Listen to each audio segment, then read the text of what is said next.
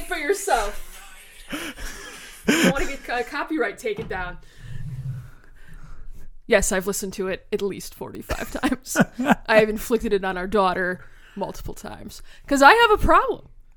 A self-avowed problem. I know this. This is a thing that I know. Well aware. It's an issue. But it's the brain rot, Bob. And we're less than 2 weeks out. And I am Brain not in rot. control of my faculties anymore. Brain rot, Alex. She's got it. Brain rot. Bad. Mm. It's bad. Mm-hmm. It's not good. It's bad.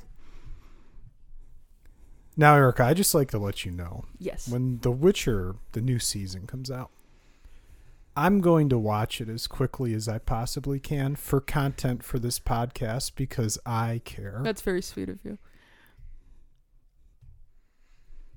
I don't know why you're looking at me like that. I'm a bitch. So, Whoa. I mean, I think that's come across a bit. I wasn't going to say it. I think it's implied. I'll get to it.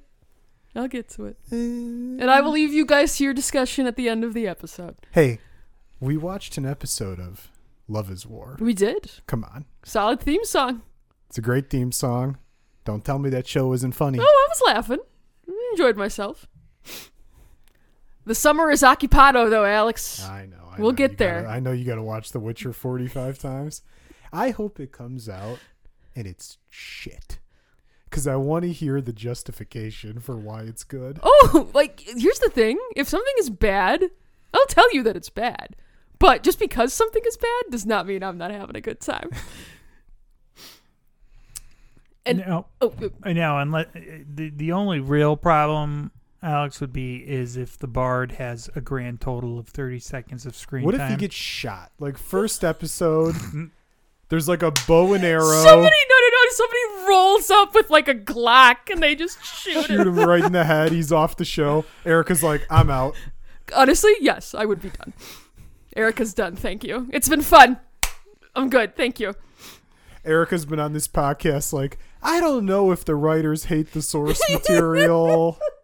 She'd show up the next time. These motherfuckers. These bitches. How dare they? I always said they hated this show. I was right all along, damn it. He got promoted to main cast this year. That is... He wasn't main cast before? No, he was only in like 4 episodes a season. Oh. So now he's going to be in every episode, or pretty much? Every episode, Alex. Interesting. Mm-hmm. But he won't be Dandelion. No. We can't call him that. We can't call him that. I wonder what his chemistry is going to be like with The the dude. least temper. The dude who... Oh, okay. I thought you meant the... Because there's things are happening. Fun things. Fun thing. Fun things should be happening this season.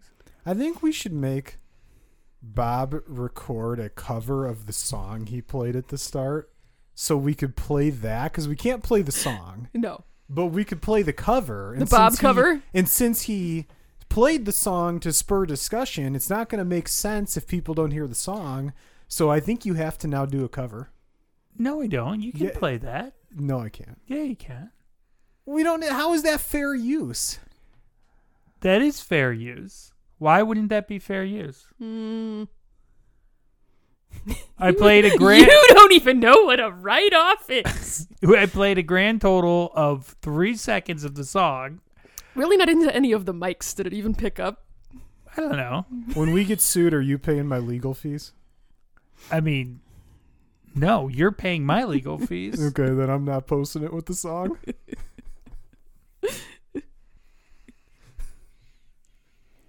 Welcome, ladies and gentlemen, to Subtle Interference. I'm your host, Bob. I'm your other host, Alex. Joining us today, Free of lawsuits. special guest and Jody Beatty. Jody? Jody. Jody Beatty. I think we've mentioned a Jody How Beatty do you before. blow the intro? It's so easy. You've done it a It's your million brother-in-law's times. name, which you use to effects and annoy me very frequently. Less than 2 weeks. Next time we record, I'm gonna have some thoughts. I'm gonna have some feelings. Uh-oh, is that how it's going to work out? Have to look at the calendar. I need like more than one day. Like I can't watch 5 episodes in like one night. I know you can, That's but the plan. I can't. I'm planning on doing that multiple nights in a row. So Bob's gonna have to watch. You gonna sit him down and force him? You can watch if you want to. We didn't watch it For the together. Well, because podcast? here's the thing, Alex. The first time I watch it, I have to be alone and like a little Okay. goblin. I have to watch it by Sure. myself. And then I'm going over with some friends to watch and pause it every 5 seconds and have massive discussions, which is the way that we watch things. And have some fun at its expense. And then the next day, I think I have D&D with the girls. So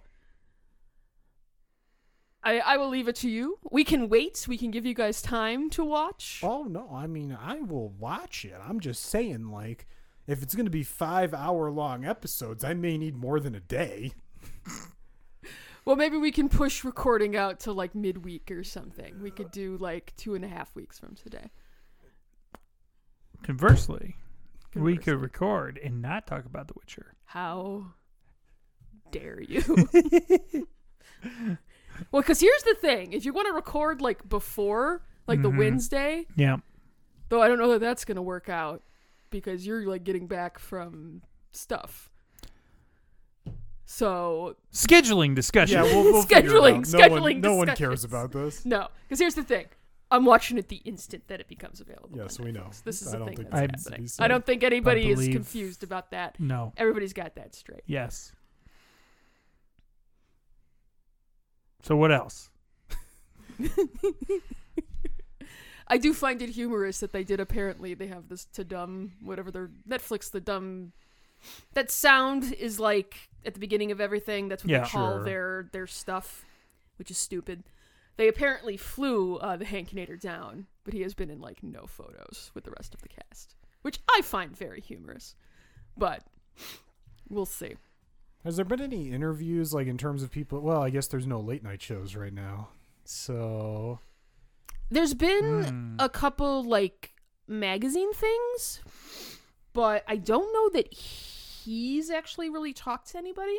They're keeping like a pretty tight clamp Yeah. on that because they don't want that to. That's the discussion anyway. I think every single article that I have seen mentions that it's Henry Cavill's last season, so it's like that's out there already. You don't need Henry talking about it too, and they don't want to be talking about that the whole time. They want to kind of move past it. So, we'll see. I'm looking forward to it, obviously. I mean, they should enjoy the final season of the show.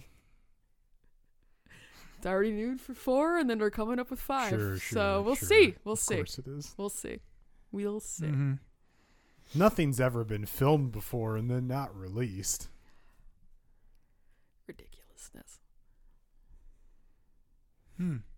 Hey, you know who a company should keep a clamp on, Who? but they don't at all? Who's that, Alex? Is one CM Punk. Who, by the way, my friend was at physical therapy and saw him walk in the building, so that's kind of funny. Oh, Just a interesting. fun coincidence. Yeah, that is kind of crazy. Like, that's, you do not approach him. No. Like, at all. Like, There are people that I would walk up to. Like, if I saw Kenny Omega somewhere, not a restaurant because that's weird, but if I saw Kenny Omega somewhere, I'd be like, hey, dude, big fan of your work. You know?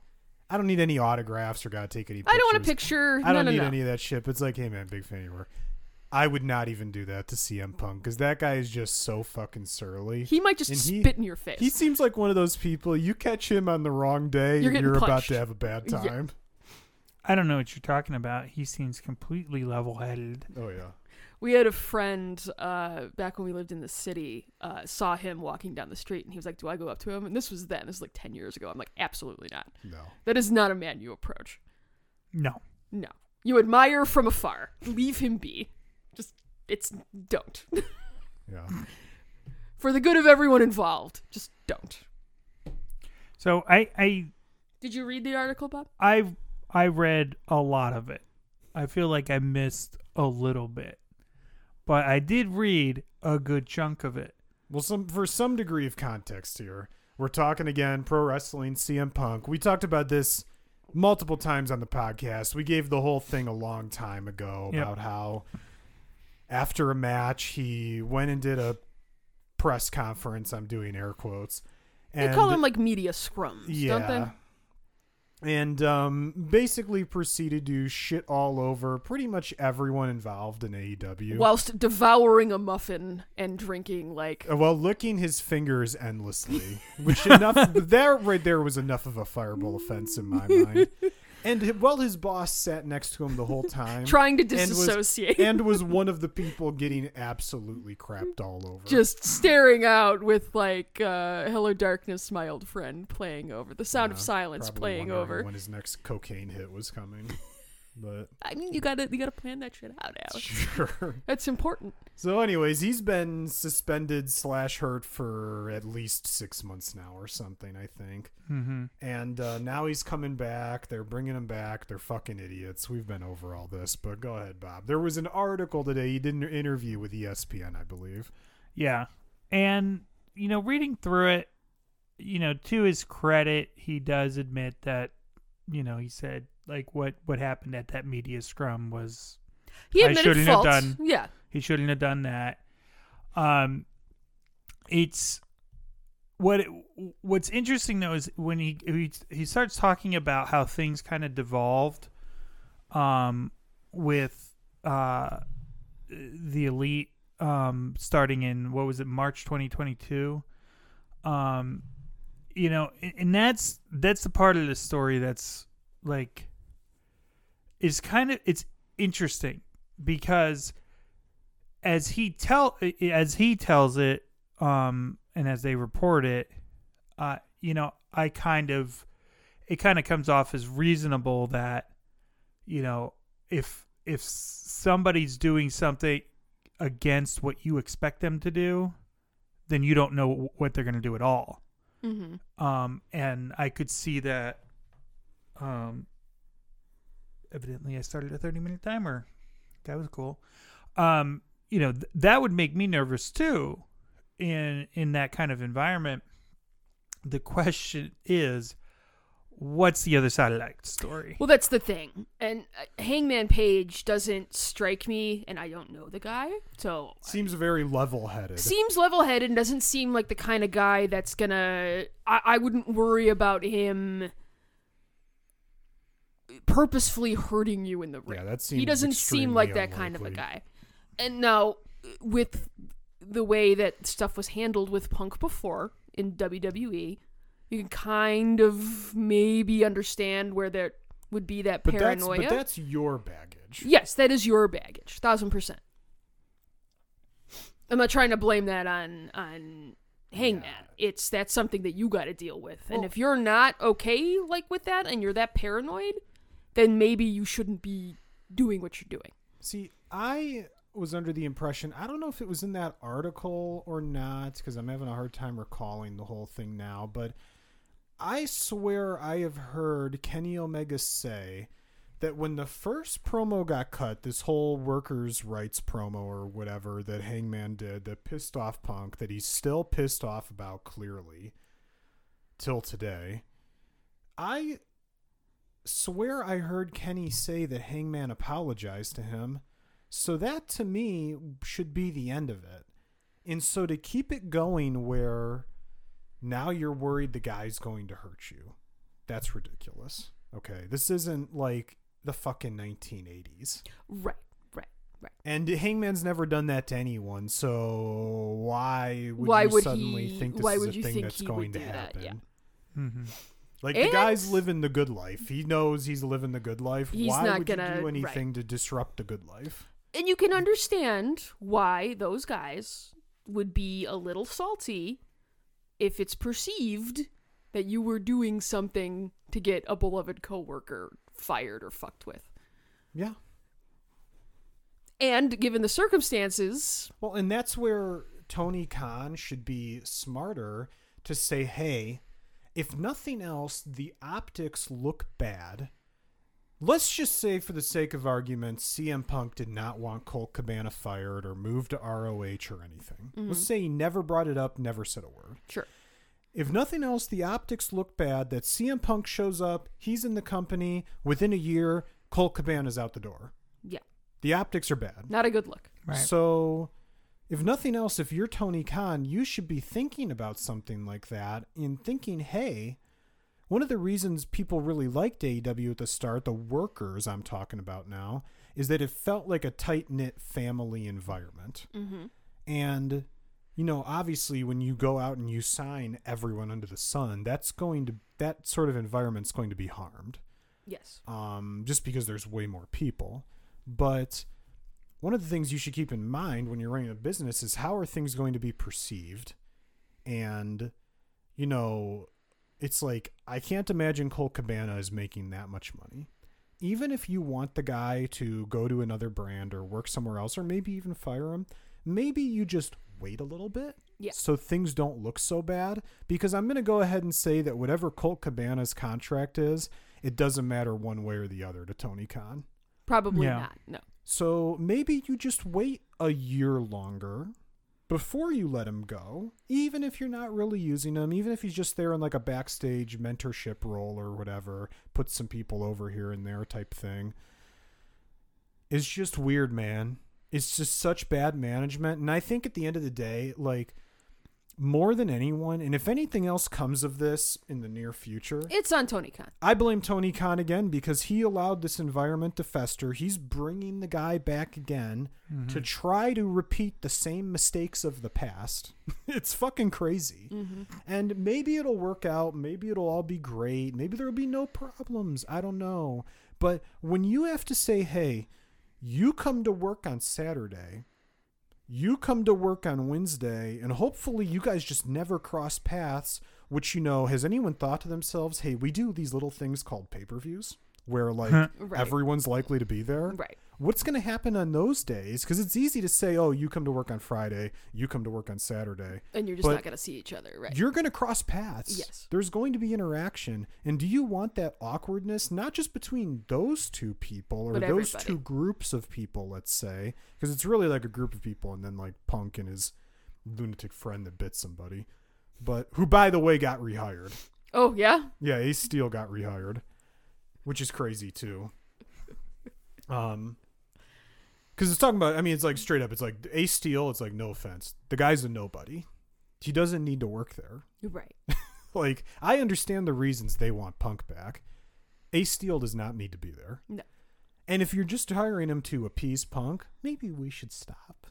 I don't know. Oh, that's also not a good precedent to set. And we don't know if that's the case. I would assume it It is. seems like It it. seems that's probably what the reasoning is, but So it's just, I don't know, man.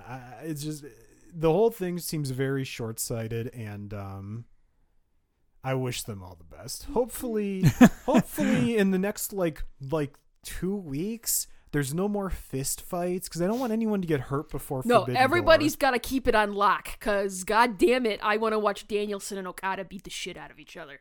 Well, and in Punk, I think he's also in like this old school mindset sometimes where he, you know, he's acting in that interview like, oh, it's no big deal, there was a fist fight. It's like, No, it kind of is it's a big deal. 2023, man. It's kind of a big deal. Yeah. Well, it's only a big deal if somebody actually pushes it. If everyone just says, we're not going to sue, we're not going to file a police report, we're going to be carnies and just do it, it's not a big deal. Well, and that's kind of what they did. They did kind Exactly. of So like, it's not a big deal. but it is a big deal because No, it's not. because people are hurt. It is when people get hurt off of it. But not if no one sues. If they keep doing that carny attitude, it's not a big deal. It's we're gonna let people feel. We're gonna move on. Well, Nothing. I don't know that we're moving on, though. You don't know that you're moving on. I Sure they understand are. now. We don't know if they're moving on. The company's moving on. Well, great, but your employees might not be moving on. That doesn't matter. It does when they're the stars of the show. And if it's going to affect your product, it matters. And now you got to wonder every time CM Punk goes out there, because what's Mm-hmm. the message you've sent CM Punk now? You've said you can Yeah. do whatever you want. Yep. So every time he goes out there and you give him a microphone, now you're sitting in the back and you're fucking stressing that this dude's going to try to get some, get some receipts on television. And this is the thing I always come back to is when Hangman cut that workers' rights promo. What was that word? I don't know. Cut. We're cutting promos. Yeah. When he cut that workers' rights promo, I didn't even catch that. I know. Outstanding. No one knew. Like, What the no one fuck he thought was anything talking was about. going on. No one knew anything about it. If Punk didn't make a big deal out of it, it would have been nothing ever in AEW. Punk's the one that made it a thing and was like, you disrespected me. Now I've got to go on TV and talk shit about you to get you back. It's like, okay. And then I got to go at the press conference. I got to talk some more shit. And then I'm going to bring in Kenny and I'm going to bring in Hangman. I'm going to talk shit about them too. Oh, by the way, while I'm gone, I'm going to talk shit about Jericho and Moxley. It's like, dude, I mean, to me, when he comes back, I don't know. Maybe it's just me. I'd make him a heel. Like... I think you come back in Chicago, you're probably fine. Oh, yeah, you're getting cheered there. Literally anywhere else, you're going to be the heel. And you just got to be kind of okay And you with can that. do the Bret Hart in Canada thing. Sure.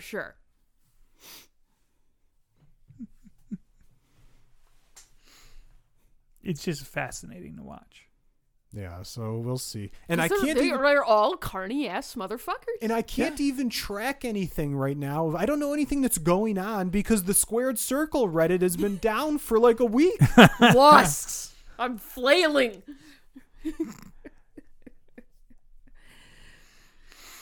I have heard that a bunch of Redditors have migrated over to Tumblr, which is probably why it's been very, very slow lately. This happened the day that everyone thought Twitter was going to go down. And I was like, all I want to do is scroll through and look at pictures of my Blorbos. What is going on? Blorbos? Are you not aware of Blorbo? Blorbo from my shows? Tumblr thing.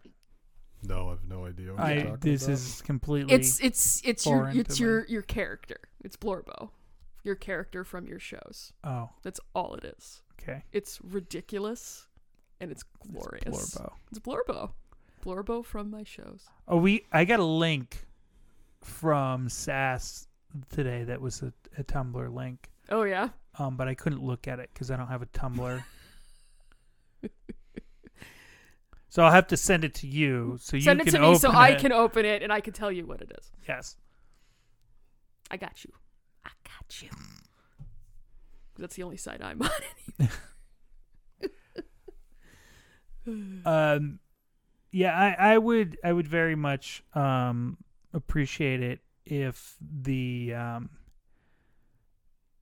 a couple of these Reddits could come back. You dying? You guys dying? Brutal. No, I'm fine. I could tell. I knew when all the Reddits were down, like basically every Reddit Bob looked at was down except for like NICU support or whatever it's called. NICU parents. Yeah. It's like I think every other Reddit Bob views was down. I was like, Bob, what are you going to use your phone for? Ooh, Idiots in Cars is back. That's good. Honestly, Idiots in Cars is the only one I actually care about. Here's the thing. I have respect for these moderators who are willing to go down with the ship, who are keeping their subreddits down indefinitely. The ones who did the 2-day blackout, it's like, what's the point of 2 days? It's not really going to do anything. If If they know you're coming back after 2 days, it's like, what leverage do you have? You've got to sink the ship. You got to go down with the ship. I think so. Make them remove you. But I think there's like twofold. If I were doing it, I'd go down with the ship, personally. I'd make them remove me. But I think a lot of these moderators, one, they have their small little bit of internet power. Yep. And they like having it, and they like having it over people, and they don't want to lose it. Yep. Mm-hmm. And and that's like more the negative. Why else would you be a moderator? Well, and that's like the negative way of looking at it. The positive way of looking at it would be these are also people who, in theory, have helped cultivate some sort of community, right? Bob doesn't seem to agree. Skeptical the podcast. I don't buy that. But those would be the two reasons, I right? think maybe a little bit, yes. And I think that was like, okay, if we're looking at it from the positive aspect, maybe they're worried that their communities are going to go to shit and they're going to contribute to that. But either way, whatever the reasoning is, if you want to actually have change, you have to be willing to take a hard stance. Yes. And I the 100% 2-day agree stance with is that. like, I mean, I saw a bunch of people that were like, if you're just going down for 2 days, why even bother? What's the Yeah. point? And there are still, I mean, some stuff came back, but a lot of stuff is still down. Yeah. Well, good for them. I mean, the biggest subreddit is, I think, the funny one, right? And that's still down. Is it? Okay. So, I mean, it's like there's, I can't remember, jokes or something, whatever they're called, but there's still a lot of big major subreddits down. And, you know, I don't know, man. I just think if you're gonna take a stand, you've got to be willing to take the stand. Don't like do the writer's strike, you know, like strike. Right. Like don't come back like, oh, they offered us 5 cents more. Okay, we're back. They promised to do things in the future, maybe someday. Like, no, take the stand. Otherwise, don't bother. I agree with you. So I don't know. Do I think anything's going to really come of it other than a bunch of moderators getting removed? No. Probably not. But I'm also happy to watch this thing burn. Like, I want to go back to the old days of the internet, the old days, quote unquote, where like something better would come along. Yeah. Nothing better comes along anymore. Like Facebook and Instagram and Reddit and Twitter and TikTok are so entrenched. And anytime any sort of competitor even starts to pop up, they're just allowed to buy them up, which, you know, maybe if the CMA actually wants to look at things like that actually matter. Well, and the problem is now the internet is all about, it's just trying to sell ads to people. Well, That's what it became, you know? sure. And it's And been like it's- that a long time. Yeah, but the dream originally was, you know, free and use for everybody, and it's just becoming more and more siloed and more, well, you gotta pay and play by our rules to do anything. Well, and here's the shitty part about this whole thing with Reddit, and Reddit undoubtedly trying to fuck up their own platform in the grand escapades of making more money in the end, of course, as all things are. Line's gotta go up, Alex. Is, you know, Reddit really often, like, do you ever notice when you search for things, Reddit is often the best source of information? I mean, I don't frequent Reddit very often. Now, I'm not talking about Reddit. I'm talking about you can go on Google and you search for information. Often Reddit posts are what come up. That's very true. And so and this is the thing, this is where the users actually do have power, is if you start going in and you're like, because Reddit again is very dependent on user content. Yes. If you go in and you just say, fuck it, I'm deleting all this content that I've generated, that actually does hurt Reddit. Oh yeah. Well, and that's why, I mean, I think normally my stance on most stuff like this is like, well, you know, if you don't like it, just stop using it. But Reddit is a very unique example in that because of how much they rely on the user content and the mods. You know, even, you know, every other major platform, you know, everything they do, they employ people to do it, you know, for the most part. So, it's a kind of a crazy, it's a very bizarre situation. Yeah, there's something else I was going to bring up. Damn.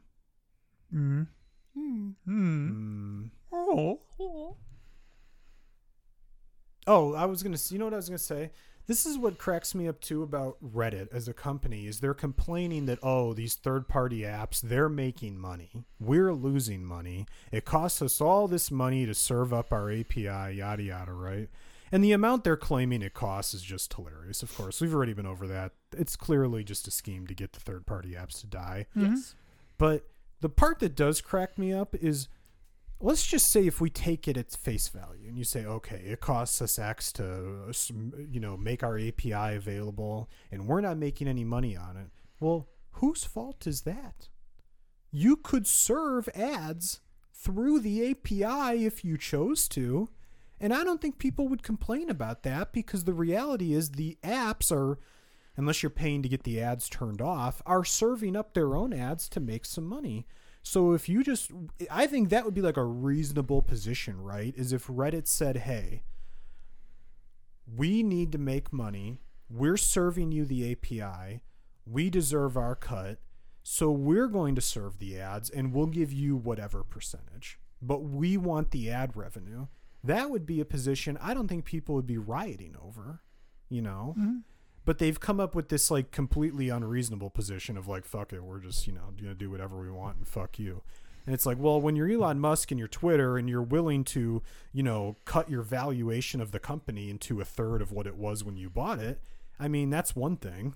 But if you're Reddit and you want to do an IPO and you want to make money, I don't know if I'd try to burn the thing to the ground.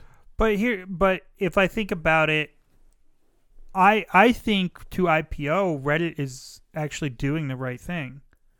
Because if they can't get control of it, they'll never IPO. Well, and I think what the CEO is thinking, he's thinking, I just want to get to the IPO no matter what. And if in the end, I kill the website 5 years down the road off my bad decisions, it doesn't matter because I'll have gotten my payout and I can walk off into the sunset and who gives a shit. Well, I mean, that's always true. But I honestly, if Reddit can't take control of their content in the website and they can't go into IPO saying we can monetize everything and we can control everything, it's not going to get the investors. It's not going to sell the way that, you know, they're going to want it to. So they need to do this if they're going to go IPO. I don't see any way around it. It's either they succeed and they make a fuck ton of money on their IPO, or they crash and burn. And I bet you that's their mentality. I guess we'll see. I mean, I think my general impression of things now, I mean, I love when I read things like, you know, protests never work. Or this is inconveniencing me.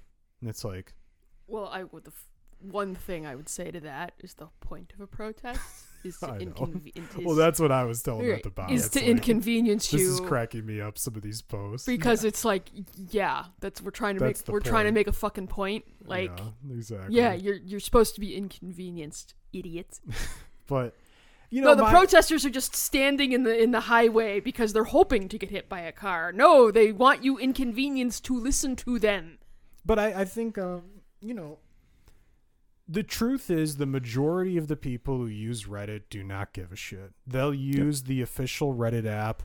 They'll use the new quote unquote new Reddit version of the website that's total trash. They don't care. And what you gotta, I think the thing that's important to remember is it's not like these third party apps and the mods are like this super sympathetic group of people who everyone feels bad for. Like, these aren't like, you know, child cancer patients. These are just web users, you know, and so it's going to be really hard to genuinely build a sense of support amongst the general population. They're not even, I mean, I realize they're giving free labor, but they're not actually employees. There's not even a workers' movement to back on this. So, I mean, you play that stupid fucking song at the top, and it's just flying through my head. So I know we're talking about Reddit, but I'm just sitting here with that fucking song, and it's your fault because you had to play it at the beginning of the episode. Continue your Reddit discussion. No, I mean, I agree with you. And like I said, I don't really think anything's going to come of it. And I don't either. And look, I'm not that, it's like, you know me, I don't give a shit about social media. And I kind of view Reddit as like a separate thing from all the other social media apps. Yeah, I agree. But I could just stop using it. Like, I use Reddit just as a news source, basically. And I can find other news sources. It's no big deal to me. It does suck to have something that I think is like good go down the shitter, but that's just the nature of everything. everything that, I don't want to go like anything good in the world is eventually going to die. I don't want to go like super socialist right now, but the reality is in the end, capitalism destroys everything. And you just have to be patient and wait for it. And that's reality. But that's you're 1,000% right, because it's going to eat everything that it can because the line has to go up. But there is no such thing as perpetual growth. That's not a thing. There's only so many people you can get to buy your shit. And I think it's kind of like stuff like if I were giving a video game equivalent, I played the great Call of Duties. I played Call of Duty 4. I played Modern Warfare 2. I know a great Call of Duty. So when Call of Duty comes out now, I get on there and it's like, this game is objectively worse than a version of the game that came out 10 plus years ago. Why would I play the shitty version, and why would I pay them money for it? This makes no sense. But a lot of people, they've only played all the bad Call of Duties. Sure. So if you like the bad one and you never played the good one, you have no point of comparison. You don't know any better. So you're pretty much happy, And it's like, look, if you kind of like the shitty version of something, who am I to say don't use it? Like, okay, fine. If you're getting some enjoyment out of it. But I like the good version of Reddit. And so, when, I like to use Boost for Reddit. That's the app I use. When Boost for Reddit dies at the end of the month, like all the other third-party apps are going to die, I will try the official app, and I will definitely use the version where the ads are cut out. So they're making no money off me either way. And if that app blows when I use it, I'll just stop using Reddit. And it's like, for me, it's that easy because I don't feel, it's like I'm not that compelled. There will be something out there for me, and that's the way I feel about Reddit. That's the way I feel about video games. It's like, okay, Call of Duty isn't for me anymore. That's okay. So now I love Overwatch. And one day, if Blizzard succeeds in killing Overwatch with all their bad decision making, I'll find something else again. Mm-hmm. There's always going to be something else. Yeah, and that's how I wish the internet would get more back to that of like, hey, MySpace, it's not like it sucked, but hey, something better came along. And I wish better things would come along again, but it doesn't seem like that really happens anymore. Well, I think the landscape of the internet makes it difficult for that to happen. Because remember, Reddit came out of the ashes of Dig. You remember Dig? I remember Dig because I saw Dig ads in the last couple of days, which I thought was pretty funny. But now, if you the challenge with coming up with something better is the infrastructure needed to make a site that would take over is massive. Yeah. It really is. And that's the problem. If something comes around that people grab onto that requires a lot of dedicated servers for, if you get a mobile game where somebody downloads the app to their phone and it's making a handful of calls to the server just to dump stats, okay, you can do that with a pretty small footprint. You can host like your data in Amazon Web, that's fine. But if you get something like a social media platform that's going to have just tremendous amounts of data, that infrastructure, like if you put it in Amazon and you take off, your bill at the end of the month is going to be ungodly. So I think back to like when Facebook first came out, and when in like the promise of it at first was very I just remember like thinking about how like, oh, this is just very stalkery, and that has never gone away. Yep. But there was a lot of promise to it, and in general, social media does serve a couple of fundamental good point. Like, it is nice that and the reason I always liked Instagram over Facebook, at least I used to, was it's like it's nice just to see what people in my life are doing, or people who I went to school with or I grew up with, and especially someone who's moved away. It helps me keep in touch with people all around the country, all around the world. But so that part of it is really cool. The problem is, and always has been, that because you don't pay for it, they're just going to mine the shit out of it. All of your data, they're going to sell your data, and they're going to serve you ads, nonstop ads. And the annoying thing, and this is part of the problem, and this is why Reddit,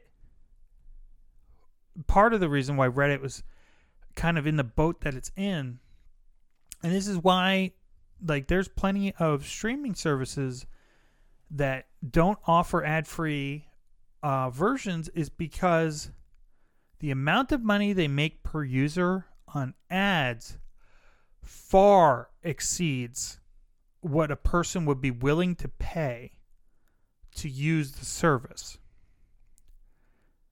So the internet, and this isn't even just capitalism, this is just human behavior of people won't pay for stuff if advertisers will. And we've seen that with TV for decades now. So if the advertisers are going to pay you more money than a person's going to pay you, of course you're going to take the ad money. Why wouldn't you? Well, of course, and that's why I'm saying it's really, Reddit has no one to blame but themselves that they weren't serving ads through the API. Yeah. It's more than the ads, though. Because they could have been, I know it is, but they could have been doing that forever. And no one would have complained. Yeah. I don't, like, because there's ads on the regular website. Yeah. If you just go to like reddit.com on your browser, and now this is of course assuming you don't run an ad blocker, and I don't know what sick fuck doesn't run an ad blocker with the way the internet is, but let's just assume you don't. You're going to get served ads. So why aren't you serving ads through your API? That's just stupid. Mm-hmm. I don't know. The whole Reddit situation is just such a weird scenario, and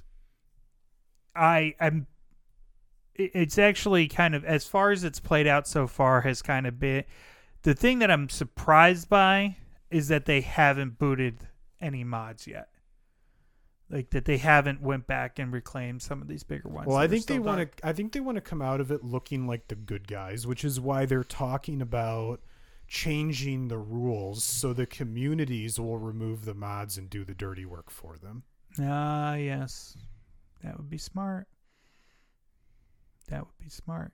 But I need to boot the mods of R Ultra Running. I want R Ultra Running back. Shouldn't an Ultra Runner be a mod, though?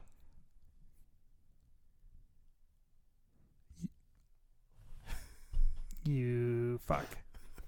Take you a minute there. Listen, okay? Uh-huh. Ultra marathon. Uh-huh. Any race past 26.2 miles. Look, I took a poll on this. It was an informal poll, Erica. And let me tell you something. What was your sample size, if I may ask? It was one. Okay. Unanimous poll. Is it an ultra marathon if it's sub 100 miles? And the answer was no. Are we doing this now? Didn't we do this on the last episode? I don't care what the internet says, Bob. That's a biased source. I'm talking about what I think. I'd just like to call out my ultra marathon finishes. There was the Earth Day 50K, the Sugar Badger 50 mile. I was a 100K finisher of the Christmas in July 24-hour race, a 50-mile finisher of the Dots Last Standing 24-hour race. Why is he reading the normal Roots marathons? Around the clock 12-hour 50K. I was thinking about other things. Ice Age 50K. And I But I just don't finished understand. We're talking about ultra marathons. the Kettle and he's talking Moraine about regular 38 marathons. mile fun run. Are you trying to get him to flip the table? Because he flips the table, it's coming at me, and I'm going to be a little pissed about that. Well, that's just great content. Look, you got to appreciate Alex is always thinking about content. Well, I mean, because you gotta Bob, have content, Bob. I will be the first person to sing your praises when you run 100 miles and become an ultra marathoner. But until then, you're just not getting the title with these half-ass, piddly, anyone can run 50-mile marathons. I don't care. I could run 50 miles. That's no big deal. That's nothing. 100. Now, if you run 100, I'll make sure they engrave that on your tombstone right when you cross the finish line and your heart explodes. Okay? I'll make sure that happens. I wonder how many ultra runners have that on their tombstones. They better. It should be how many ultras did you run? The number. It should be like a secret code. Actually, what it'll say is how many real ultras have you run. 100 miles and above is what counts. Wow. You're not putting anything. Well, I'm not putting anything ultra related on your fucking tombstone. Oh, Let's just say that, Erica, right off the bat. Bob, listen, look at me, Bob. It's gonna happen. Don't worry about it. I'll make sure people know of your accomplishments. It'll happen. Yeah, sure. Uh-huh. You know, Alex, that new Witcher song is just okay. I haven't heard it, but I'm sure it's shit. Here's the thing. I don't give a fuck what anybody else. This is the thing. I don't care. That's great. I'm having a blast over here. Everyone else can hate everything. Hateration Nation. Do not care. Erica's having a blast. Polish folk metal band. That's a mouthful. Go ahead. Just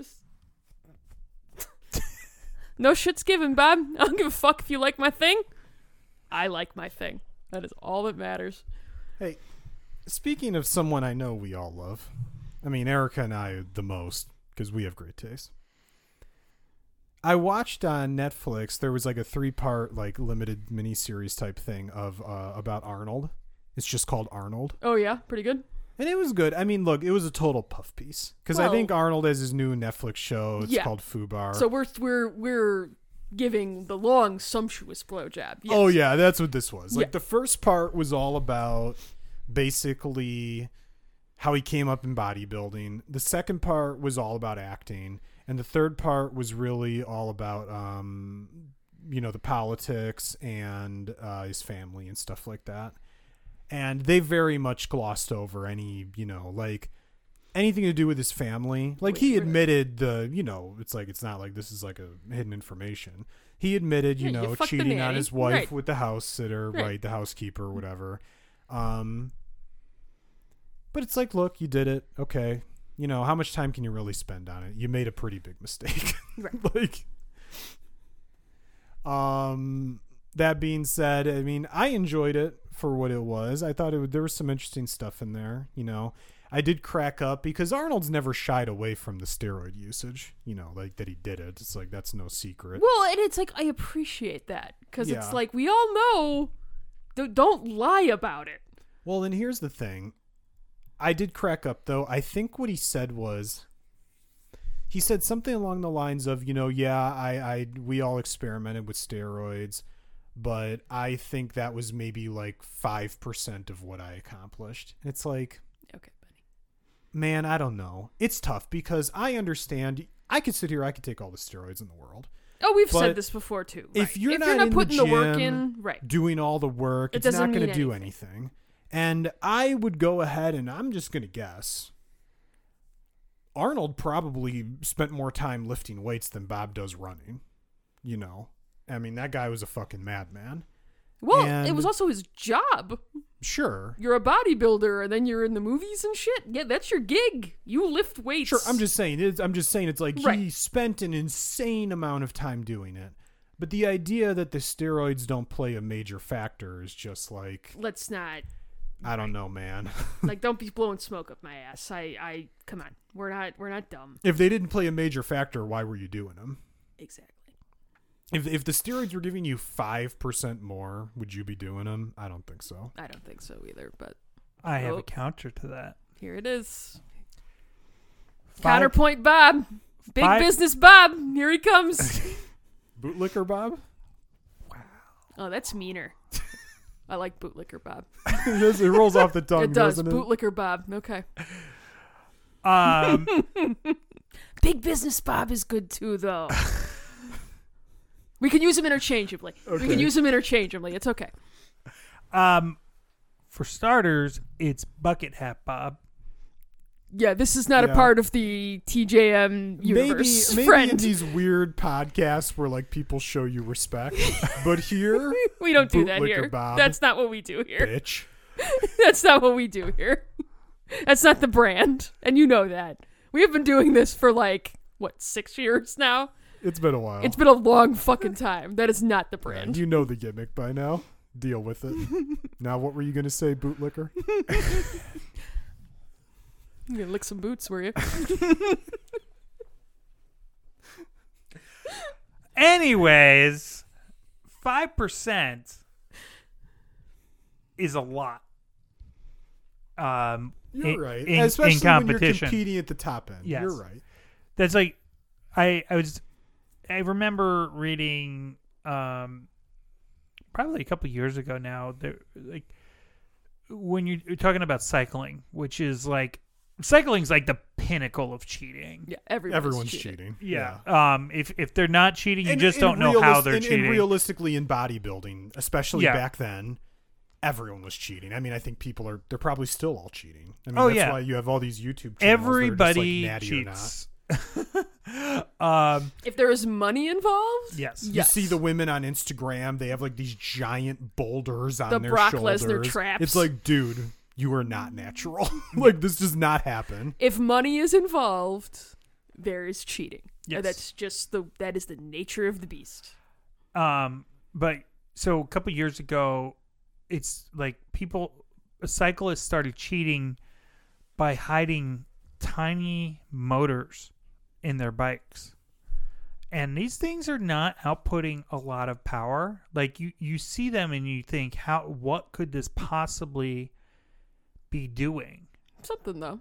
But when you do the math, it's like it's just enough to take somebody who's maybe a little further down the pack and put them up at the front of the pack. That's also hilarious though.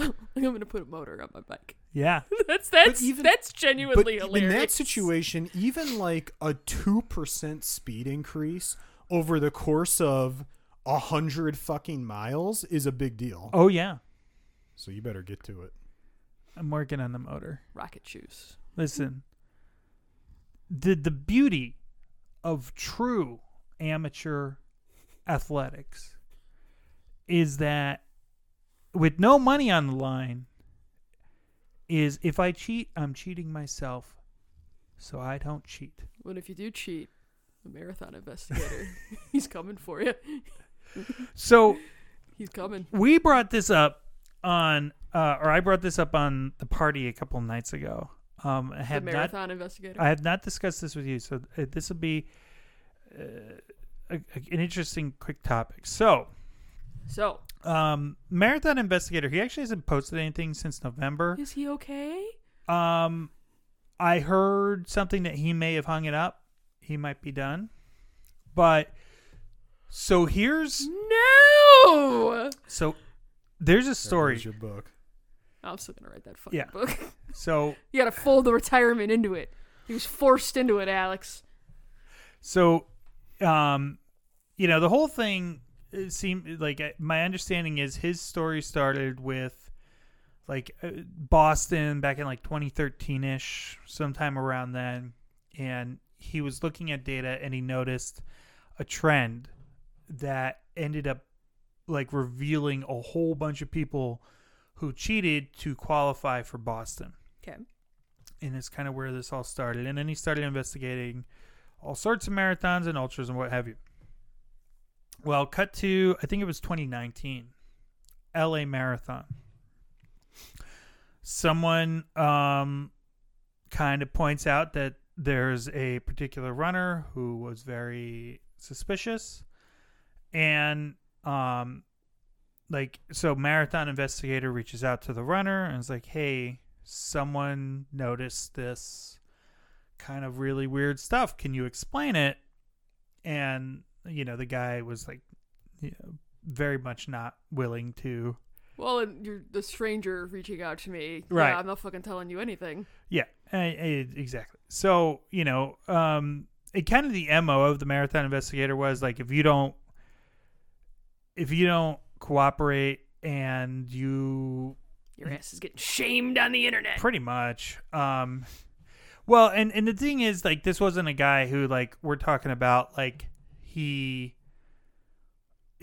cheated and he went from like 17,000 to 16,999. This guy took an age group award and a course record for an age group. So, is higher profile. We're like talking about this, and like the outline for the novel is like starting to coalesce again in the head. Well, You let's become the John Grisham of running. I think I'd rather die. Hey. No, that's John not true. Grisham wrote some good books, okay? he's made a lot of money. I was just gonna He's say made John a Grisham lot. has He's made made a shitload. fuck ton no, of money. Hold on a second. John Grisham, I'm going to look this up. John Grisham, I know I've read some of his books that are actually good. I don't think I've ever You've read a read Grisham, John Grisham? and because I could care, I but think he wrote I like read, the Pelican Brief. I think he I read wrote, A Time to Kill. You read? Wow. You know, Bob, one of us in this room has a brain that functions for nonsense, and it's me. I'm trying to think. Like, your brain works for running and important things like your job. My brain works for fucking bullshit, okay? I'm trying to think what else I read. I read more Tom Clancy, to tell you the truth, but I know I read some John That's what Grisham I don't know books. that you've ever really. I know I've heard you mention Tom Clancy novels. I don't know that I've ever heard you mention Grisham novels.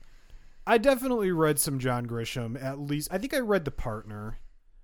I don't know. I can't remember. It's like he wrote the Pelican Brief. It was one of those guys where it's like The guy's got anytime a million he fucking wrote books. something that They're they'd make all, a movie They're out all of the it. same goddamn book. Like, look. Oh, it's Stephen King.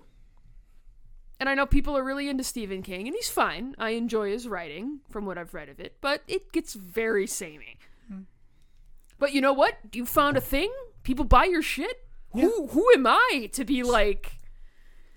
Yes. So Marathon Investigator. Marathon Investigator, LA Marathon 2019. So the original like evidence was kind of shaky. It was like, this is suspicious, but it's not definitive. Sure. So it was like kind of like I don't know about posting this. Like, and then, you know, obviously I'm seeing this in retrospect. Mm-hmm. I didn't see this in real time. But so this keeps, you know, this comes up. LA Marathon ends up disqualifying him, and more stuff starts coming out about how he was disqualified twice from the California International Marathon, or CIM, and banned from the race, I guess. Like, there are other races where things were just kind of suspicious. And then further, like, photographic evidence came out, and it became more definitive. And there was, in fact, a picture of this guy riding his bike in the middle of, like, the San Francisco marathon in San Francisco. So this guy is just a cheater, Sure. right? And that it's Like, pretty wouldn't people, though, if there's just, like, a bike, like, well, people are running a race, wouldn't you be like, what the fuck are you doing? It's weird stuff.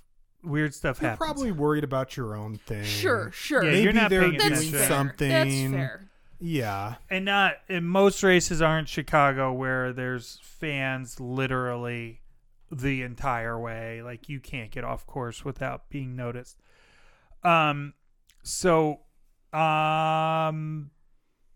a day later, after that picture was posted of the guy, and he maintained his innocence the whole time. Like, he never confessed to it.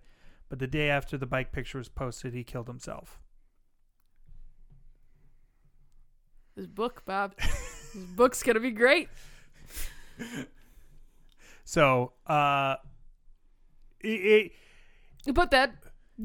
that's not great. yeah, I mean, so I figured that's probably got to factor in to the stepping away from it a bit, you know, even if it's a couple years later.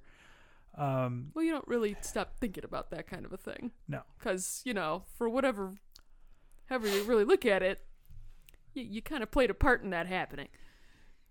Well, it's weird because you played a part in it, but, like, the guy cheated. Sure, the guy cheated, yes. You know, and if you can't take the heat, don't cheat. Don't fucking cheat, right. Well, and it's not as important as something like the example I'm going to give, I guess. But let's say someone writes a story for a newspaper, a reporter, writes a story about some crime that's been committed, that's hurt other people, that's cost people money, whatever. And then the person who you write the story about kills themselves the next day. Is that really your fault? Like, I don't think so. You've just brought to light the crime. And now, like, is this that important? No. It's fucking... I mean... Maybe it's no, not your fault, but you were a factor. And I think if you're for better or worse, that's you can feel bad about it. That's going to weigh on a person. Oh, yeah. You can feel bad about it, but I don't think you cause... Like, you might not be if that was fault, okay, but... if that was enough to get someone to kill themselves, Mm-hmm. they were on the edge already. Mm-hmm. I'm just like- saying, if I was in that sort of a situation, if I was in the marathon investigator, like that situation, it would bother me. Oh, yeah. Yeah, you'd be bothered. Yeah, I would agree have with trouble that. sleeping for a while. Oh, yeah. Well, maybe one day. Nah, I'll be fine. How tired was I when I went to bed that night? It's a weird thing because, I mean, in the marathon investigator is like a hot topic in the running world, and people have a lot of opinions on it. And I think what and this is what I said to you the other night. I mean, it's a vigilante job, is what it is. That's what it is. No, I know. You sort of have to be ready I'm to accept... smiling stupidly at that. Yes. You kind of have to be ready to accept bad outcomes. Yeah. Oh, sure. I mean, if you're in there and you're like, okay, this person cheated, I'm going to publicly shame them online, you're going to get a little heat back. Well, here's the other thing, okay? I mean, like, again, I'm not trying to rag on anyone, but, like, it's running. If you get shamed, only other runners are going to know about it, and even they are probably going to forget pretty quickly. No one in, like, your real life is really going to care. Your friends, like, no one's going to know about this. It's going to be like, oh, you got disqualified from entering Boston. Like, only other runners are even going to know about that. You know what I mean? Well, no. Like, Bob, if it came out, okay, I mean, maybe it's just me because I don't perpetually live on the internet and follow a million Twitter accounts and everything. But if you came out that you cheated in a running thing, unless you or Erica told me, I'd never know. How would I know? You no. But think about it this way. I mean, so the thing with this guy was he was a doctor. And so anyone who would search his name, I mean, you go and search this guy's name, the first thing that pops up is that he's a cheater. Foot wedge. Okay, well, that's a problem. You need to do some... You got to do some search engine optimization. That's also, on though, that. kind of like a thought you have to have, though, right? Like... Well, and if you're a doctor, maybe you should think a little bit harder on the things you do. That's what I'm saying. Right, exactly. I mean, I mean, we in general have a problem in society of shaming people for things they shouldn't be shamed for. Sure. But if you're a cheater, I'm never gonna feel bad about throwing some shame at you. And if you're gonna cheat at amateur sports, what does that say about your character? Well, the only person you're cheating is yourself. Or you're cheating the person who doesn't get to run Boston who's trained for years. Sure. Because they got bumped out. They were 1 second too slow. Because you cheated and you took their spot. Right. So, I mean... No, that's fair.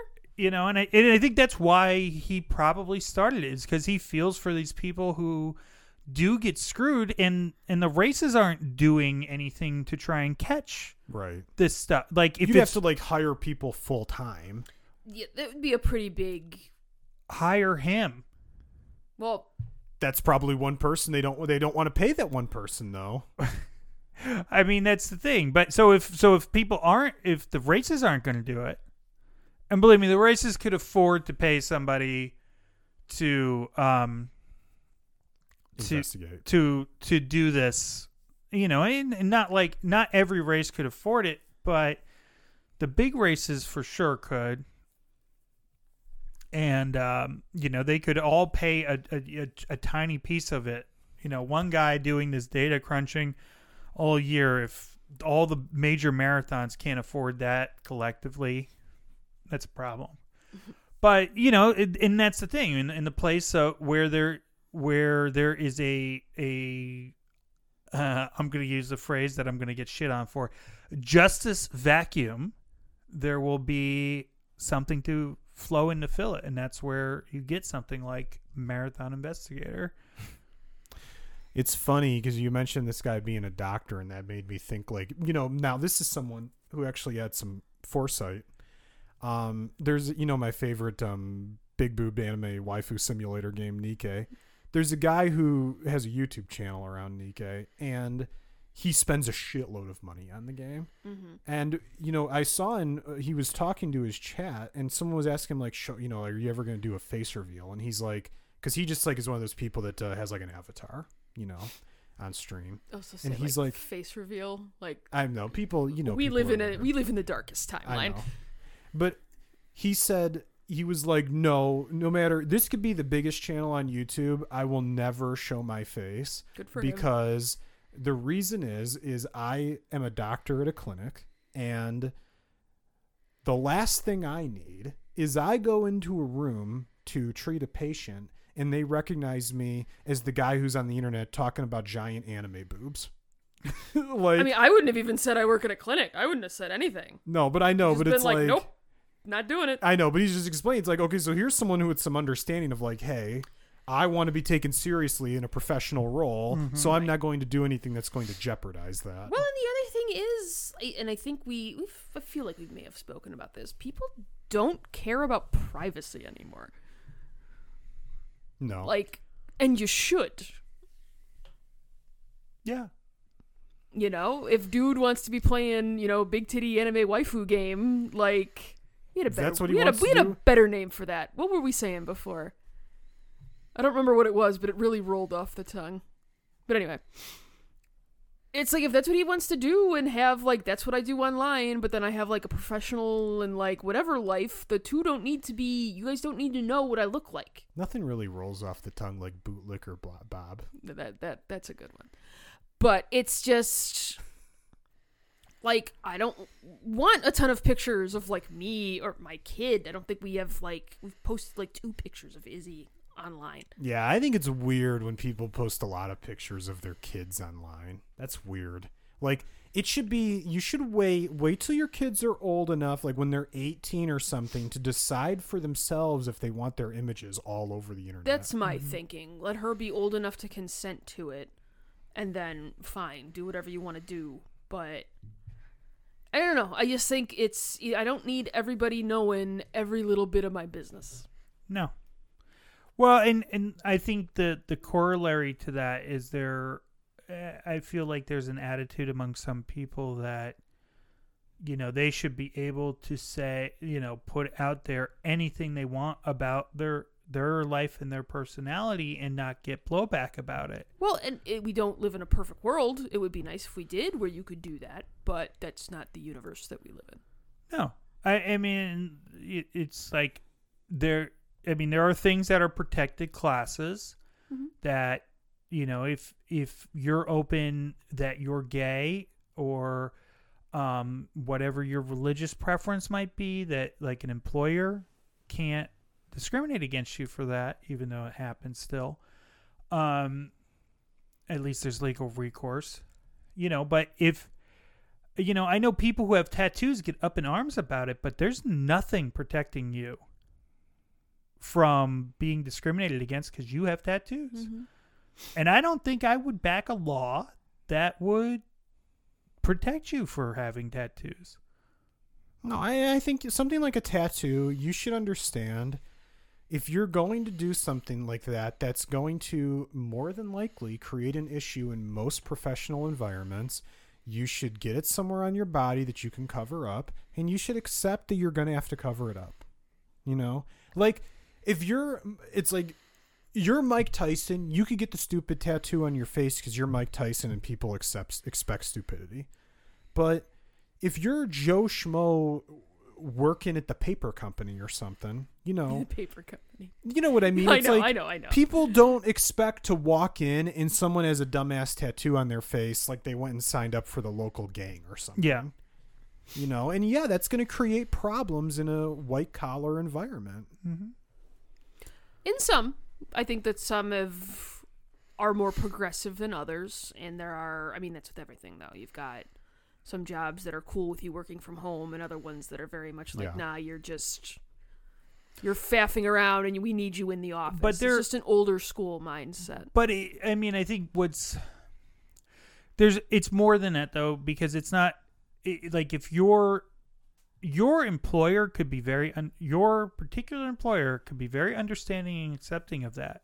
Your boss could be willing to go with you to the tattoo conventions, and he's into tattoos too. But he knows that we have clients who are not going to look favorably on that. And if you have visible tattoos, you can't work for that client. And you're going to see repercussions of that. And we're picking on tattoos because I think it's an easy example, but it's like, to your point about privacy, like if you don't need to put something into the universe, if there's not a purpose behind it, you shouldn't.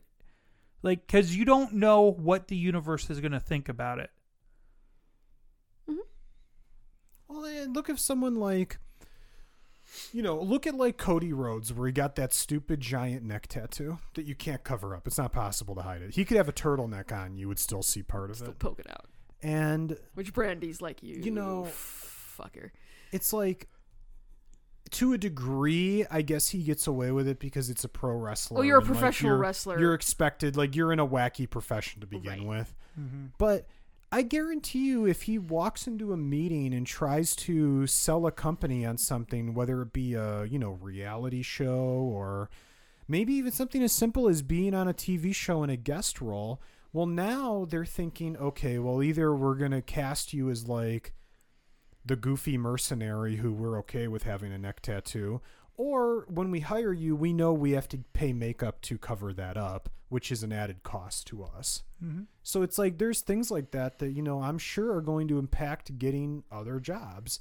And now, he works for WWE. He makes a shitload of money, I'm sure. Is he really worried about it? Probably not. No. But that is the type of thing you have to think about. But how many people have neck tattoos who are not Cody Rhodes? Right. Quite a bit. Like, quite a few idiots out there. And that was such a bad tattoo. Oh my God, it's the worst. For like a good looking guy, that's too. Divorce City. It's right like there. It's like really like a guy with like, I don't think like Cody Rhodes is like a 10 or something. I don't know. It's like, I'm sure but for a guy who's very good looking, why would you? Is all it's all subjective. He's not a 10 for me. He's 10s for other people. He's a decent looking guy. He's a good looking guy. Why would you screw with the canvas? I mean, I like that stuff. I mean, and it's up to you. And I mean, I'd be into getting a tattoo. I just don't like any kind of pain, so I can't. Well, here's my thing with They'd come in with the needle once, and I'd be like, "All right, I'm good, thanks." Yeah. How much does the dot cost? $5. Sorry for wasting your time. Yeah, I mean, that's for me would be the big thing. I think number 2, right behind just the pain of having it done, is, okay, the tattoo is going to, assuming you got a good artist to do it. Well, and this is the thing. It's going to look good when you get it. Well, it's going to fade, sure. 20, 30 years later, I mean, beyond fading, Well, it's there's going to also stretch there's out. a sagging issue as well. Yes, depending on where you get it, that could be a real big problem. so this was an interesting conversation that was had on my Slack a couple days ago, because people who get tattooed, like people who are into tattoos, are typically really into tattoos, and they're almost always thinking about their next What's the next tattoo. I think there's a small group, or some contingent of the tattoo population who, like, they got their one and they were like, I'm good. that was terrible, I'll never do that again. But what's the conclusion we came to was interesting, that we all could think of people who regretted getting the tattoo. We can also think of people who were very happy they got the tattoo. We cannot, none of us could think of, though, someone we knew who regretted not getting the tattoo. But lots of people who were very happy they didn't get the tattoo. So it's like not getting the tattoo is just, in a way, just the safest option, because you're not going to regret it. You're not going to regret not getting a tattoo.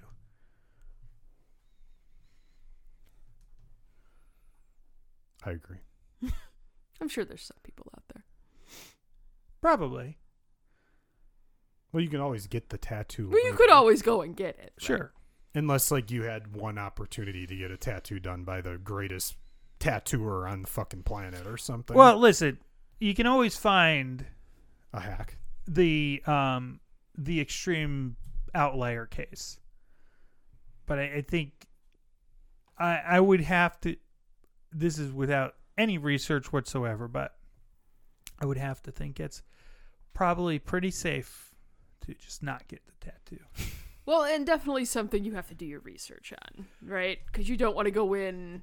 You know what I always wanted to make was an app that you could use as to crowdsource a decision on whether or not you should get a tattoo. So you take a picture of your idea, Where you want to put it, and just put it out in the universe. Good idea, bad idea. That's actually pretty good. That's I know. pretty solid. You could get a tattoo. This says like Real Ultra Runner or something once you finish the 100. Fucking A. She can't take that away from you if you do it. Why would she try and take that away from me? I could take other stuff away if you got that printed on your body. Well, she's not going to put it on the tombstone. Don't worry, I'll take care of that. But because I'm certainly going to outlive you with your madman lifestyle. Erica, you okay? Yeah, I'm fine. All right. I'm good. But the tattoo, what's she gonna do? Like have it burned off your body after you die? She enjoys seeing me in pain. Oh, after he dies? No, that fucker's coming off while he's alive. If he were to show up Right on and the got, neck. like on his chest, on his neck, he's dead. We're just Right on your he's neck, dead. Bob. Right here. Right Right here. Ultra runner. Yeah, right here. So Yeah. they see Nope. it right on. We done. Real Ultra Runner. Either get that taken off immediately or we're done. It's over. That sounds like an ultimatum, Bob. No. What I got to do is because the race I'm doing is the Badger. I should get like a majestic Badger on my neck, but on one side, so it's not even symmetrical. Maybe put So like the Cody Rhodes, a basically. flag behind it or something. I don't know. I thought you liked being married to me. I thought you would. I thought we had a good thing going. I've been enjoying myself. Apparently, you haven't been. So that's fine. That's good to know. Thank you. Well, now you're both on the same page.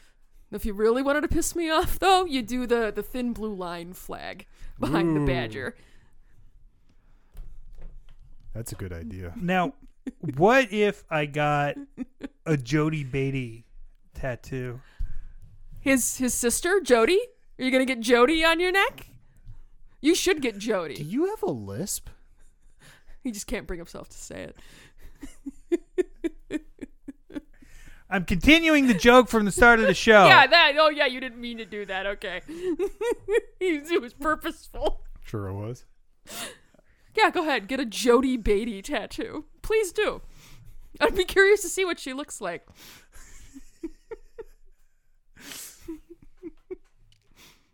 You know what I saw? No, it wasn't today when I was at the zoo, but I was at Brookfield Zoo not too long ago.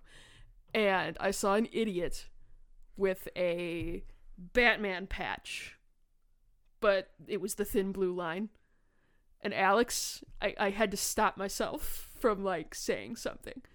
Because I was just like, My favorite. no, dummy. My favorite is the police who have like The Punisher. bulletproof vests with the Punisher logo on it. It's like, have you seen anything Nope. from the Punisher? Nope, they haven't. anything? No, not at He all. hated the police. Right. Yeah. Are you doing a Google search for Jody Beatty? Just out of curiosity. I'm Because you went right to the phone, so you seem like you had a mission. I'm every now and then I have to Google search something tattoo just to see what ridiculous things are out in the universe. And See, the funny thing about a Joey Beatty tattoo is he's such a private person that it would be like he would get dealt psychic damage anytime somebody did something like that. Because it would Let's just test kind that of, theory. it would be like an existential nightmare for him. How's the neck doing over there, Alex? It's pretty bad. Yeah. I slept weird. Bob. You ever sleep weird and then you pay for it the next day? yeah. I Well, it's think not even the that's next called- day. It's like the next 2 weeks. Oh yeah, yeah. Like you're just in agony forever. I'm usually pretty good at like getting it out. You Yeah. know, couple days. Little stretchy stretch and Couple you're okay. days. Yeah, you gotta keep moving. Damn. I keep forgetting things I was going to talk about on this show. Well, we did watch the. We watched Bob and I watched. You the watched it. Starfield I kept Direct. popping. I had to finish the cake Erica for saw tomorrow. about 5 minutes. I of saw Starfield. some of it. Bob, you had thoughts. I'm curious. I'm really curious what the first thing out of your face is going to be because I think I know what it's going to be. But go ahead. Man, EA really dropped the ball with the Mass Effect universe.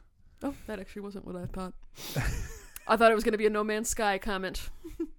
Well, yeah, I mean, obviously, if you just look at everything that's in Starfield, it's very much AAA No Man's Sky. Oh, just listening to it from the other room and popping and- in when I did? Yeah, 1,000%. And by the way, I know, I've talked about this before on the podcast. No Man's Sky, when it came out, piece of shit. Yes. When I played it after it had been patched for like 2 years, it was a really good game. And it's only been getting more and more updates, so it's probably even better now than it was then.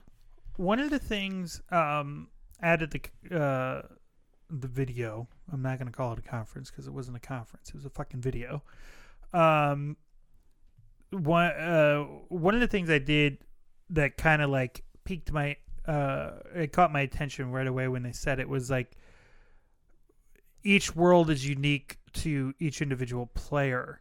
So if you They're have doing some sort of procedural generation. yeah. So what kind of made me chuckle a little bit at that was they're clearly presenting it as like, ooh, this is like this technological advance, like awesome thing. I got to play that in No Man's Sky. Well, the controversy, if you go back to No Man's Sky, was that they claim so. I believe the No Man's Sky universe is a lot bigger. Oh, yeah. Yeah, it was super gigantic, but my understanding is that like once a world was generated, like it would stay that way to the point that like you're supposed to be able to see a base that somebody else made. Is that true? No. I don't know. I can't remember. I thought that was It's a been thing. a long time. I have Or no they- idea. feel like yes, if someone were so I think you're right. If someone were to build something on a world and you somehow ended up on that world, yes, you would see whatever they did. But the thing is, No Man's Sky, I think, actually had like millions of planets. Yeah. And everyone would start in their own little like cluster. And so the chances of you traveling to somewhere where you would somehow, yes, I actually know that's what it is. I'll tell you why. The chances of you actually going somewhere, accidentally coming upon what someone else has created is like infinitely, It'd be very hard. impossibly small. But I do remember, actually, now that you're saying that what people did on that game is they actually did create like hubs where people would create cities on worlds. Yeah. And then other people could go visit them. They would be like, hey, it's here, and you would get invited or something or somehow. Right. So yes, you could go see other people's stuff. And I it's remember just the chance of it happening is like was slim. 0.00001%. But I remember like I remember something at one point, probably in the first, year or whatever, that was terribly broken and very hard to pull off. So it just made me chuckle thinking about Starfield, like, well, okay, this is probably making it a lot easier from their perspective. But Starfield isn't promising any sort of multiplayer aspect, whereas No Man's Sky kind of did, even if it's not likely to happen. Right. So I had a little chuckle. But I will say, while the basic conceit of the game doesn't really appeal terribly much to me, because I'm generally much more story driven in games. I like a game it has a story to tell, and you're going to go through it. You're the protagonist, and there's an ending. And this is, I presume it's being set up as like games as a service where there's going to be a new, season or whatever, and the story is. I don't know if they're doing a season type model. I think they've said they are planning DLCs, but I think that was done before with like Fallouts and Skyrim. And there's there's a main story in those games. Yeah, give a shit about it. There's clearly going to be a story. There's just so much more. Like, I'm more interested in like the exploring, and like Bethesda is very good at that environmental storytelling. Like, you'd come across something in the middle of the wasteland, and it would tell its own story through you kind of exploring through whatever you found. Okay. And that's what I like about those games. So it seems like it's something that's right up my alley. Right. And because we have Game Pass, so I will definitely play it. No, go ahead, Bob. I was gonna say, I mean, even I thought, while it's definitely clearly a Bethesda game, like it feels like they've refined the art style a little bit more. Yes. It's kind of gotten a little further out of the uncanny valley, and that was always something that definitely always bothered me about Bethesda games, is I just never really cared for their art style very much. And so just the aesthetic would take me out of it a little bit. That's what I was kind of alluding to the other night, is the only standout thing that I've seen still that looks out of date for a modern AAA game is the facial animations. The facial animations still look very last gen, or maybe even 2 gens ago. Like, the facial animation work is not great, but that might just be a major engine limitation. The art design, the art direction of the game, the texture work looks incredible. Yeah. Like, it looks really good. Mm-hmm. Basically everything except the faces looks great. And I mean, if you want to, like, obviously this is a different game with a different scope, different scale, but if you go look at like the facial animation work on like Horizon Forbidden West, it blows Starfield out of the fucking water. Now, Horizon is a like contained play space. I was gonna say 2 kind of different things. It's not trying to. Horizon doesn't have you can build your base, you can build your ship, right? You can make all these different things, you can explore the fucking galaxy. So that's all way out of Horizon's scope. So they put focus in other places, right? I mean, stuff like I told him the other night. I mean, I think you saw a little glimpse of it, Erica. I love the design of the inside of the ships. Like the I inside, did pop out to see that. Yeah. the inside of the ships to me Looks are really what good. I would imagine like a spaceship would be. Like Yeah. very utilitarian, not like fluffed up. You know, it was like it just looked great. It looked like there was a lot of Yeah. detail. They A lot of talked thought. about that Yeah, a lot of a thought little put bit into too. it. Yeah. And again, they've been working on this fucker for Yeah. 10 years now. And yeah, the planets look good.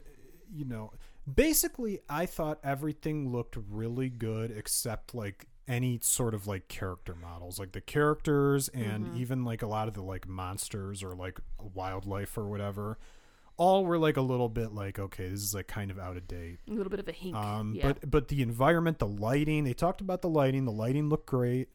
And that's a big deal in a lot of games, right? Because if you have bad lighting, that's what kind of leads to like a game looking very flat and dull. Yeah. You need that kind of dynamic lighting. So you know, old Todd Howard, I mean, he sold the shit out of it. Again, it's not really my style of game, but You might poke the head in though. No. I finished watching that and said, this looks really, really well done. It does look interesting, and it look like I remember like playing a little bit of No Man's Sky, and just being very, very bored with it. I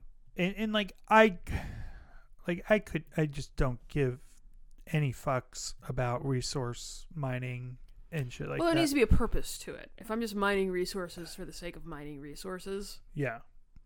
Oh, exactly. And that's the thing. I don't like anything resource related in a game like, again, Horizon. Because in Horizon, you know what I want to do? I want to play the story. I want to explore. I want to do the combat. That's what I want to do. That's what I'm there for. I'm not there for managing my fucking backpack. Yeah. Whereas like in a No Man's Sky, the point, right, is you're trying to get resources to stay alive. That's a big starting point, right? Is I need food, I need water.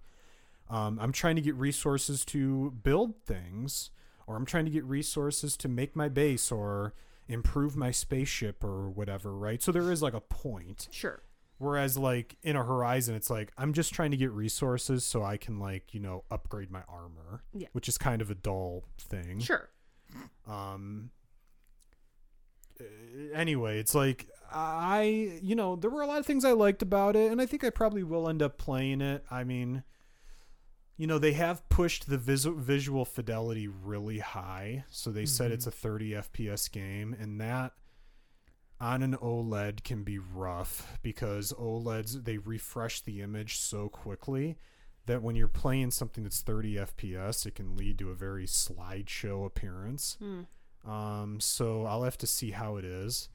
Because like I was telling Bob the other day, I tried to play when Horizon Forbidden West came out. I tried to play it on the 4K 30 FPS mode, and I couldn't do it.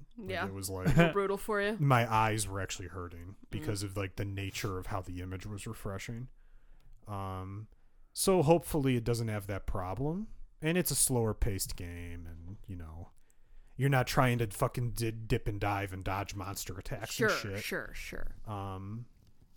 But I mean, there were a lot of things I really just wanted Bob to watch it, not because I thought he's going to play the game, but just because as a marketing piece, I thought it was like a total home run. I thought it was very well done. It did exactly what it needed to do, right? Yeah. Well, and shocker, people in a marketing video are excited about the game, but if it was a very smart decision to be like, let's get people from the team and let's let them talk about like their favorite parts or what they worked at. Really getting that like, oh, this has been a big team effort. Everyone here is really excited about this. We've all been working on it, and here are the fruits of our labor. Yeah. Well, I think, when someone like an Apple does a presentation, sometimes the stuff they talk about, I would say often, it comes out as very like hollow, right? Like there was only one Steve Jobs. He had a way of selling things. And the people they have there now at Apple, they don't have that charisma, I guess you could call it, right? Todd Howard has always had that charisma, right? Which is why when people would always be like, oh, here we go, Todd's doing his thing again, where he's overhyping shit to the moon. And he was pretty restrained in this video. He wasn't like, what's the guy? The Fable guy, Peter Molyneux or whatever, where he it was always like promising the Earth, the moon, and the stars. And then you play the game and you're like, buddy. But Todd, I think what I like about Todd Howard, even if I'm generally, I've talked before on the podcast, I loved Skyrim. Wasn't a fan of Fallout, just wasn't my game. And I think I'll probably end up liking Starfield. Will I explore 5 trillion planets and do a bunch of crazy base building? Probably not. But I think I'll probably enjoy Starfield if I get around to playing it. But Todd Howard has it's like a genuine kind of, I don't know how to describe it. He believes what he's saying. Yeah. It doesn't sound like it's put on. Yeah. And some people have that problem when they talk about things where it sounds forced. Mm-hmm. He sounds like he believes it. Well, the easiest way to sell your product is to believe in your product. Yeah. And if you don't have to believe in your product to sell it, but it makes it a hell of a lot harder, and people can tell. And remember, Starfield's been really pushed back, delayed multiple times. So hopefully you would like to think the reason for all this delaying is to get a really polished product out the door. And look, the game's gigantic. It has a bunch of interlocking systems. There's going to be stuff. There's going to be problems. There always are. But, that's just the nature of video games, especially when you have such a complicated product. But hopefully, they've taken all this time to release a much more polished product at the end of the day that people are going to be happy with day one, even if it'll get updates to make it better. Like maybe the updates, and it comes out and it's a 9, and maybe the updates push it to a 10. You don't want a situation where it comes out and it's a 6, and then, because this is what happens in No Man's Sky. It came out, it was a 5 or a 6. It gets updated for 2-3 years, and now we're talking about an 8 or a 9. You don't want that situation. You need an 8 or a 9 out the day gate. one. Yeah. You cannot, Microsoft, and this is again, they got a problem over there. They need to get good products out the door day one. They have to stop releasing trash. You need a game like Starfield where you want people who only own a PlayStation or only own a Switch to say, I need that. Yeah. And whether they're playing it on a PC or an Xbox, you want them on one of your platforms. Yeah. This is your chance, right? This is what you bought a Bethesda for. This is a big opportunity.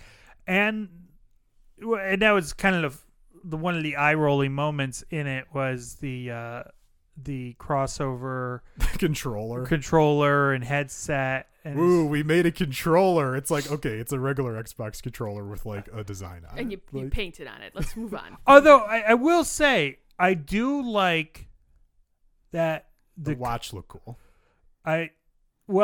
Here's what I need to know about the watch. Is it made by Koros, and will it last for 36 hours? Well, we'll have to find out.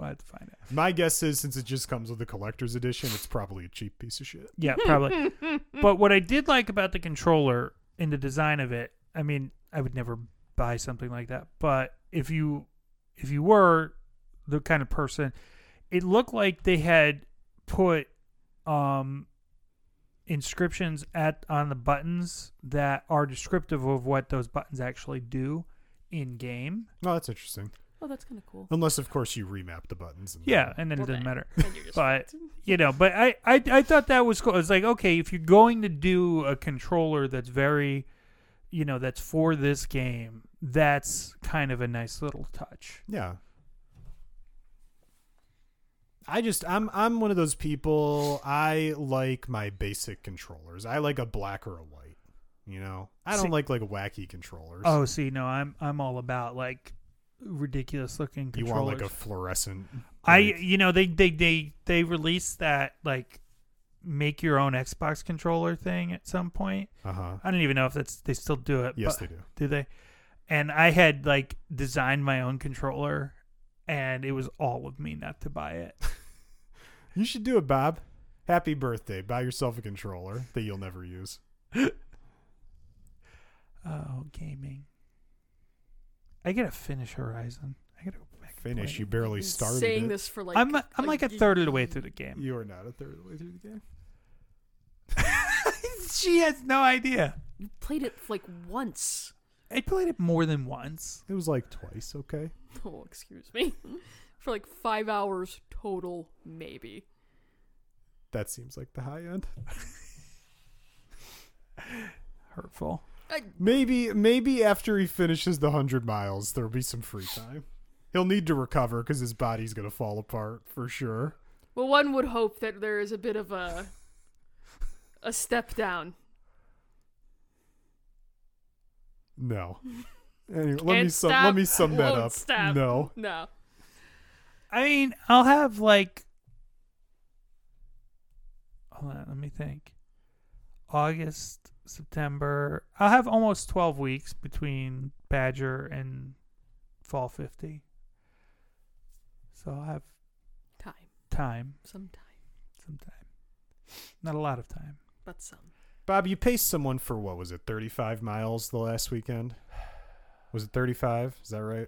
38. 38. I'm sorry. Um, Don't want to shortchange you. But they, my friend Paul, who went on to have a sub 24-hour finish at the Kettle Moraine 100. Congrats to Paul. 20, somewhere between miles 22 and 23 of my run, Paul caught what must have been like his 10th wind and just took off. And I could not keep up with him. I could not keep up with a man who had run 80-something miles anymore.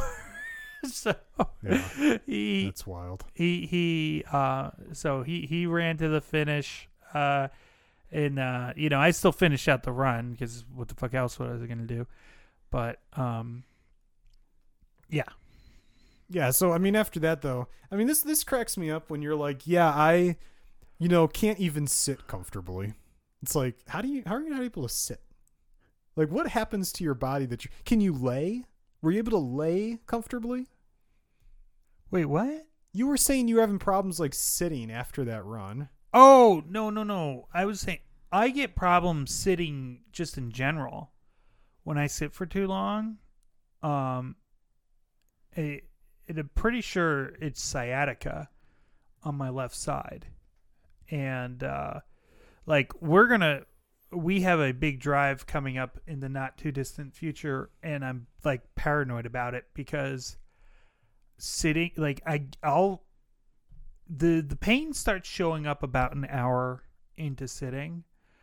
By 2 hours, it's usually so Pure torture. torturous that I have to pull over. I have to get out, walk around a rest stop for a minute, something. Are you gonna try what was suggested to you? The beads? The beads, they just suggest the beads. Getting taxi driver beads. Apparently they work. Apparently. If you want to give it a try. I mean anything to not be in pain. That was like No, I'm serious. Give it a try. I'm being sincere. No, sit there in pain. Suffer. Suffer. Dick. But yeah, so coming back from the race though, like it was a just over 2 hour drive. You're like, fuck. It did get kind of rough for a minute. And when it's like a 2 hour drive, I know what you're probably thinking is, fuck, I really want to stop and walk around, but I just also want to be home. Yeah. Just want to get home, yeah. Fuck. Yeah. I just want to go home and shower. Yep. I just want to sit on my stool with my bad knee in the shower. Hey, don't make fun of the stool. We've made fun of the stool plenty. It's a good stool. The best was still when my friends were here. And we're like, why do you have an old person? Does your grandmother staying with you? Why do you have an old person stool? It was amazing. I've talked about that on here already. We don't have to relitigate that. Yeah. I mean, thank God you've never bent over in the shower and nearly died. Listen, that was a traumatic event. Oh, yeah. Was the event traumatic, or how I laughed at you? Was that also traumatic? I was just trying to 'Cause wash you my were foot. 35 Which, and hurt yourself in the shower. which one was more traumatic? Could you let us know? You didn't say anything for a very long time about how you actually hurt your knee. I mean, fair point, because I did mock you mercilessly, because I am a horrible person. Fair. I wonder if I told the PT the truth. I would hope you tell the PT the You truth. got it. I feel like you So should. they get the photo of you up then. That's the guy. It's Liar. a shower guy. It's the shower guy. And it's on the picture. It says bent over in shower and lied about it. I can't Took even, him 5 sessions to come clean. I can't actually remember what happened when I did that exactly. He pushed it out of his mind. It's like it never happened. You fucked yourself up pretty good. For a minute there, we thought you were going to have to get surgery. Yeah, it hurt. It did. I don't know. It was weird. I was going to ask, is it about that time? You got anything else for me? I don't know. I mean, I didn't really have much else to say about the video game stuff because this is like the E3 time of year, right? But there's no E3, so all the different publishers do their shows now. Yeah. Like Well, just like and we'll online definitely have more shows. to say when it comes out in September, right? Oh yeah, for Starfield, Yeah. yeah. But I mean, like there was like the Xbox show and the PlayStation show, and the Xbox one was better than the PlayStation one, which is unusual because usually the PlayStation one is definitely almost always better. I don't know. There wasn't, between the two of them, there wasn't anything like blowing me away. Microsoft showed like You a didn't have little to change bit. your pants? You're No, okay? I did not have to change my pants. I did not. It's like they announced that, okay, Fable's like real. It's being made. It looks like they hit like the humor, that kind of like British humor. Is this a remake or a new one? New Okay. game. I have tried to go back and play the older ones, but I couldn't do it. I think they're fun games still. I haven't played them in a long time. There was like a but they're loading. fun It was games. like recent. I tried to do it, and it was just it was a factor of it being an old game that I Sure. hadn't played, so I didn't have an emotional connection to it, Mhm. where you can power through some of the jank. jank. Yeah, Yeah, old game jank. yeah. I'm trying to think like if there's anything else that jumped out. Not really. I mean, they showed like some new game, Clockwork Revolution, very BioShocky aesthetic. Oh, I'm into that. Um, Been a while since I've replayed BioShock. yeah. No, I think Microsoft had a good show in terms of announcements and stuff. And I mean, You just gotta start delivering. yeah, that is the big problem. It's hard to get too excited when everything comes out in a certain condition. Yeah, you gotta start getting some W's. You got anything else, Bob? Do you need me for anything else? We did have a development in the grand story of our time. Microsoft Activision. Yeah, so I guess the most recent thing would be, I think we talked about it last time, how Microsoft is appealing to whatever judicial board that oversees the CMA, that they're appealing that ruling. And it seems like they actually have a chance on that. But the most recent thing is it seems like Microsoft has forced the FTC's hand, I think on purpose, because they want to close this deal. Yes. What's And been they going on? wanna- This is like Yes. been going on forever. I think there's kind of a drop dead date in the contract of July 15th or something like that between Microsoft and Activision, where they'd have to pay a fee if it doesn't complete. They'd have to pay a fee, and then if they wanted to continue, they'd have to renegotiate the deal. Right. So Microsoft wants it done. And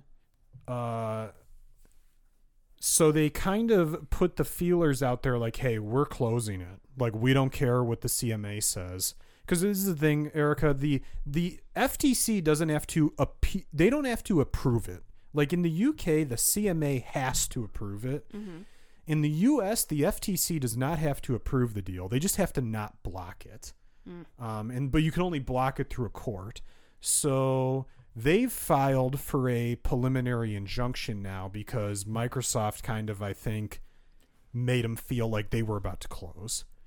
And Microsoft kind of responded, and I think the core of it is they told the court, like, we want this expedited. We want this court case now, and we want more time to plead our case because we believe the facts are with us or something. And so the court gave them both those things. They I will said, agree that it should be expedited because it does feel like this has been going on forever. Right. And it is like, let's shit or get off the pot, you know? Yeah. Like, what are we doing? So the court is expediting it, and they agreed to give them 5 days to argue their case, which is more than they would have gotten otherwise. So, in theory, that should be happening soon-ish. I mean, Microsoft wants it to happen before the middle of July. So that's a month away. Right. Right. So in theory, we'll have a lot more to discuss. Well, not even a lot more to discuss. Just kind of either happened or didn't happen. Yeah, otherwise they're going to have to, renegotiate the deal or something, which I'm sure they're not keen to do. But, I mean, they want it done. I mean, they wouldn't have kept fighting for it if they didn't want it done. Oh, no, obviously they want it done, yeah. But it seems like they're definitely, they're either will or they're bluffing now that they will go around the UK at this point. Yeah, we'll see.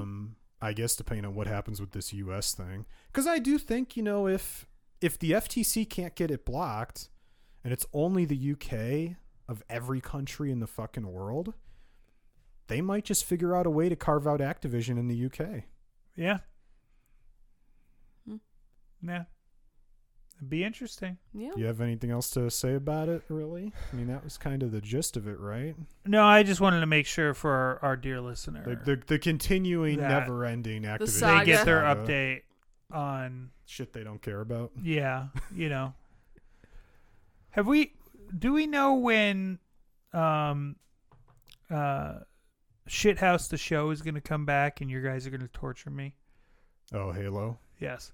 They haven't announced it. No, I expect it to continue to be awful. I mean, I hope it is, just for the podcast. For the content. If of it's it all. good suddenly, that's going to suck because we'll just get on the podcast and be like, oh, it was good. Here's Okay, the thing, moving though, on. Bob. The only thing we care about is if that Spartan's going to climb that. If the tree climbing is going to occur. Oh, yeah, she's got to climb that tree. Yeah. No, nothing else matters. I'm shipping that that tree climbing. Yeah. If that doesn't happen, that's a major Does miss. that have a good ship name?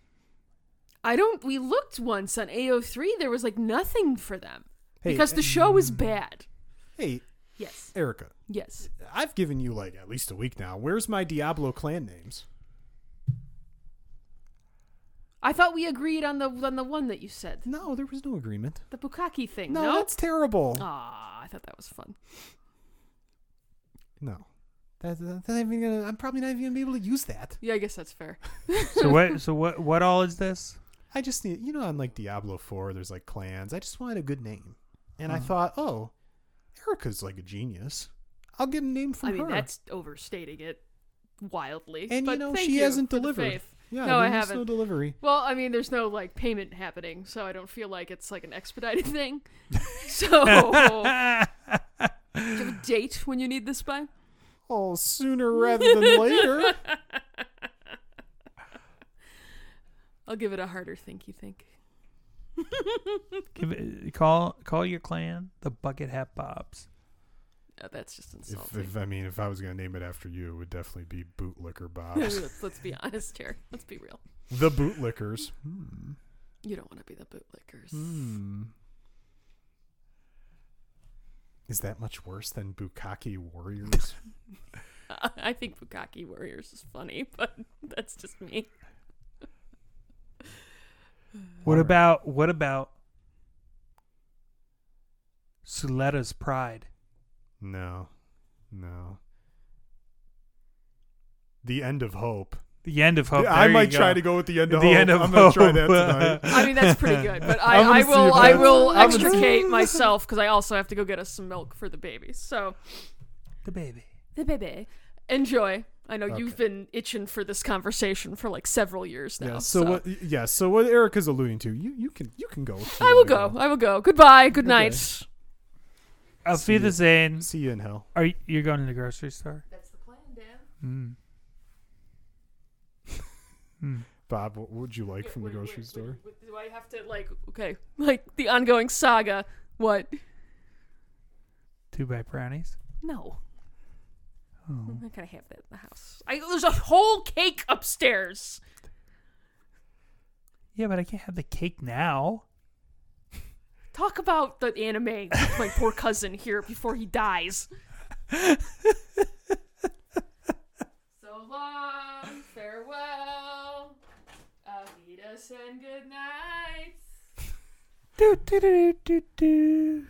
So what Erica is not so subtly alluding to is that we're 20 episodes into the Mobile Suit Gundam The Witch from Mercury. Yes. And we've never been able to talk about it because we've been hoping and praying Erica would watch it. And that ship has clearly sailed. Yes. So, I mean, I don't know where... Are we 20 episodes in total? I think Something like that? Or is it 21 because the prologue isn't... Well, I count that. But, Yeah. Oh, it doesn't get counted on the episode total, though. Right. Ah, damn. We So should it's probably 20 or look 21. up, We should probably look up whatever episode we last watched so we can say, okay, spoilers through X. But that sounds like so much work. I mean, it is a lot of work to type in The Witch from Mercury. the episodes and just check the number. Yeah, I mean, it is a lot of work, but I'm doing it right now because I am just believing this podcast, You know, there's... Alex, if we just spend a little bit of money, we could get a recording station that would actually allow you to pause the recording and then restart it without creating multiple recordings. No, see, that would... I mean, you could do that, yes, and you should spend that money. But I prefer the more old school style of podcasting, making the listener suffer. I'm like Japanese video game developers. I believe in suffering to build character. I gotcha. So there's 21 episodes. But So- then we could have drops. Ooh. Drops No, would be cool. No, we're not doing that. We need drops. We're not one Why of these can't we have drops? No, we're not one of these chintzy fucking podcasts that do these little gimmicks. The gimmick is us, Bob. If people don't like that gimmick, the core gimmick, they can go away. But think about it. We could make the intro and the outro a drop so that you play them on the recording, save everything to one track so you don't need to do all kinds of editing.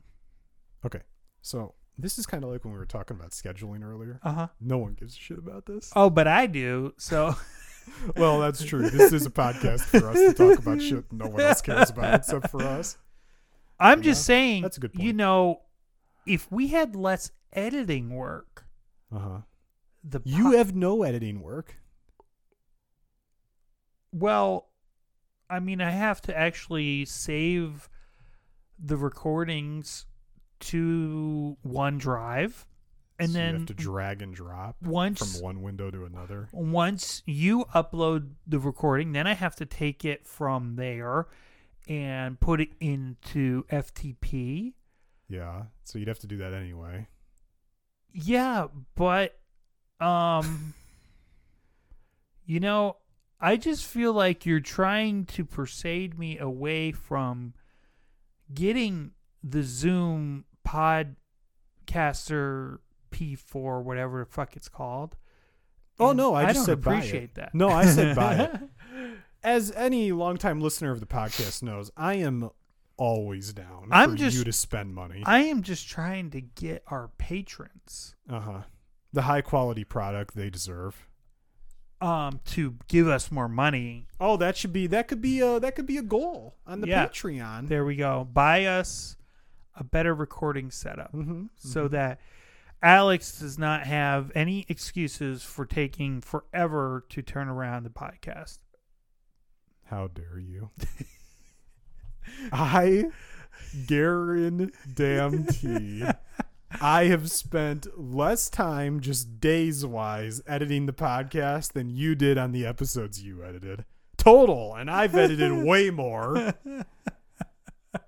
Guaranteed. So The Witch from Mercury. Mobile Suit Gundam: The Witch from Mercury. We're not gonna do like we don't gotta fucking break down episode by episode here because we'll be here all goddamn night. But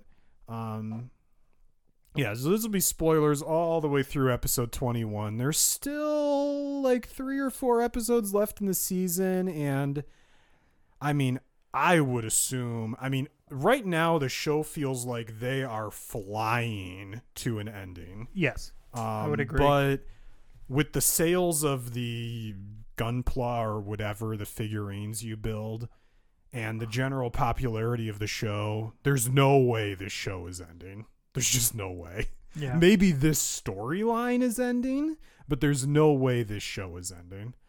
I mean, I find it hard to imagine evil bitch Lady Prospera is making it out of this shit alive.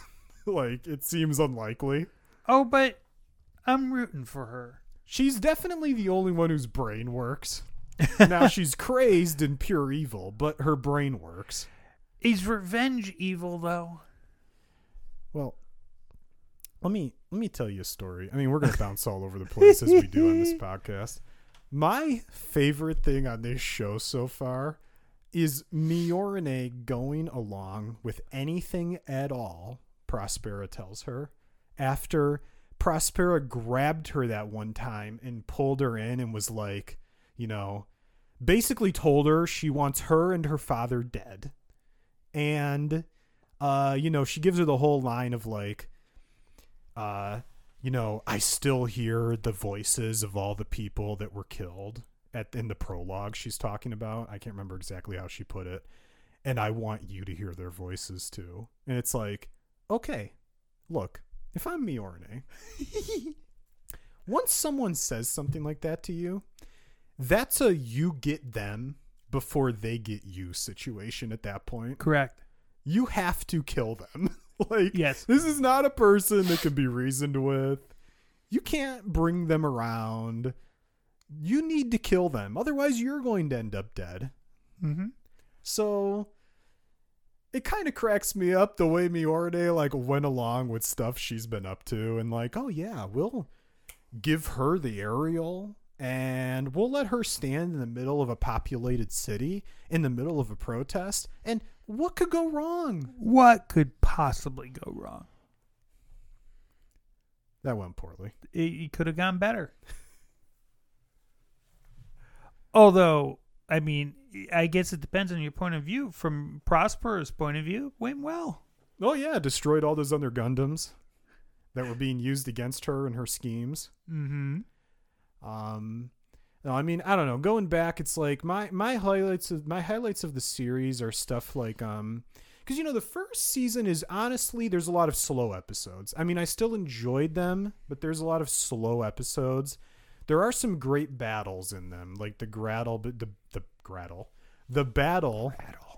It's not as bad as when I said cunt. The battle between Earth House and Shaddiq. Shaddiq's team. What's that house? Grassley House. Yes. I mean, I thought that was a great battle. Yeah. Yeah. I mean,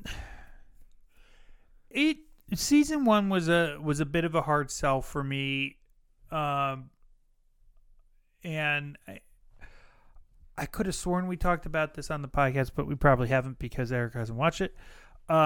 We only talked about the first 2 episodes on the podcast. We haven't talked about anything else. Okay, so I mean, a lot of season 1 was very heavy, like high school shonen type show, and that really didn't appeal to me very much.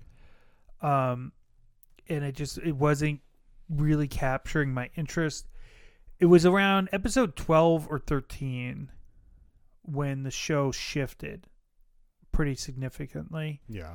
And then I was like, okay, now I'm interested in what's going on. Because all of the stupid high school game bullshit, I really couldn't give 2 shits about. Like, okay, I get what you're doing. You're trying to build the environment, trying to create an understanding of who these characters are, and that's great and all, but it's just fucking useless to me, really. There was some good fighting in there, to be sure. Well, and what I liked about the fight between Earth House and Grassley House is you see now, okay, because I think the assumption leading up to that, and what a lot of people I think thought about Suletta like on the show, is Suletta's only smashing everyone because she has the superior machine. Mm-hmm. And that is a big part of it. Yeah. But we see in that fight where she says like, hey, I'll do it. You know, I'm always asking you to help me, Ariel. I'll do it. And she takes over and just starts running through this whole team with the saber. And we see like, okay, well, her skills are in like melee combat, right? Mm-hmm. And gets some help at the end from her team. But before that, like just slice and dice like 4 mechs or something at a disadvantage, at a heavy disadvantage. So I like that fight just to show like, okay, Suletta is an ace pilot. Yeah. She's not just here because the Ariel is insanely powerful. Right. Yeah. The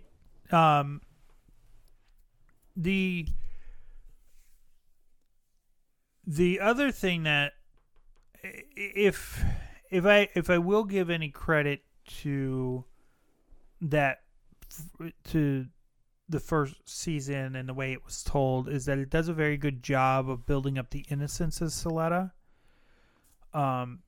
which has devastating payoff later. Oh yeah, well, the innocence of Suletta, and you're building up this relationship that's like growing between Suletta and Mjolnir, right? Mm-hmm. Because it's very clear as the series goes on. Like at first, yes, they're just brought together by circumstance. Mm-hmm. And, you know, Suletta wins the duel, so now she's, you know, going to marry Mjolnir. But you see as it goes along, like, they do clearly love each other. Like, it's not just like, oh, you're stuck together. Yeah. And then obviously, like you said, that builds up to a horrendous payoff. But no, I mean, yeah, for sure. It's like episode 12, the last episode of the first season, is really good, right? Mm-hmm. Like where you get like this upgraded Ariel in action against these 2 other Gundams who have come to attack Plant Quetta or whatever it was called. Yeah. And they're trying to, there's like a whole strike force basically trying to kill Delling. And you know, we see like even the Ariel in theory in its power limited, you know, version is so powerful it can rip right through a Gundam, not a Gundam's legs, but a regular mobile suit's legs, just melt them away. Right. And this is the version that in theory is like on a governor for being at the school. Yeah. Right. So this is how powerful the Ariel is. And I mean, I like that whole thing where like all the, you know, the gun bits come together to make the one like mega gun, and you see it's what's their names, the two girls. Oh. I know exactly who you're talking about, and I cannot remember their God, names. it's gonna bother me. It's not gonna bother me. Well, whatever. You see one of them start shaking, and she's like get out of the way, basically. Like she's like, oh fuck. But just then you know, the whole thing at the end where Suletta crushes that dude like a fucking tomato. That was fucking hysterical. That was so good. I laughed so hard at that. And then she gets out of Ariel and is like, "Oh hey, Mjolnir, How's it going? Ah. Here's my blood covered hand." It was such a great shot. But that played into, right, like you were still trying to figure out at that point, okay, is Suletta just so innocent that she can't process the things happening around her, or is she brainwashed in some way, right? Because the reaction she had to killing that guy was so disconnected from the reality of the moment, Yeah. that you thought, I mean, this girl has to be brainwashed or something, right? Like Yeah. in thinking like the whole, you know, if you run, you gain 1. If you push forward, you gain 2, or whatever the line is. Yeah. It's like it felt like a brainwashing trigger. Yeah. Well, and I mean, that speaks a lot. and that's part of the commentary of military education in general. Is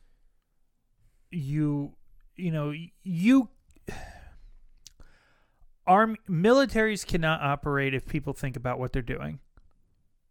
I mean, is a fundamental truth. If you send a battalion out into the field and half of your soldiers are thinking about the morality of it, you're going to lose the war every time.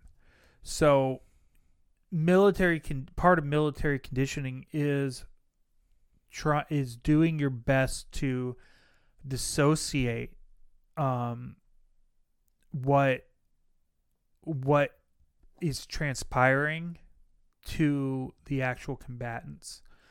And it's a lot more to it than that, but that is almost a fundamental necessity of being able to wage successful war. And it's just very dehumanizing. Yeah. And it when you look at it as a civilian, it makes you uncomfortable. Like, if you are not somebody who with any kind of military experience, that kind of attitude towards war and death is just very disconcerting, and as it should be, in my opinion. And certainly there are plenty of people in the military who still still are very affected by it, and are haunted by it years later, because no matter how good that conditioning is, when you're actually faced with it in person, like, all bets are off, so, and that's kind of, then that's part of the message of this show, is like, this is so, like, military academies are fucked up. Yeah. And teaching young people war. Yeah, and that's what this whole thing is you're teaching, they're training these people to be mobile suit pilots. You're training them to kill. Yeah.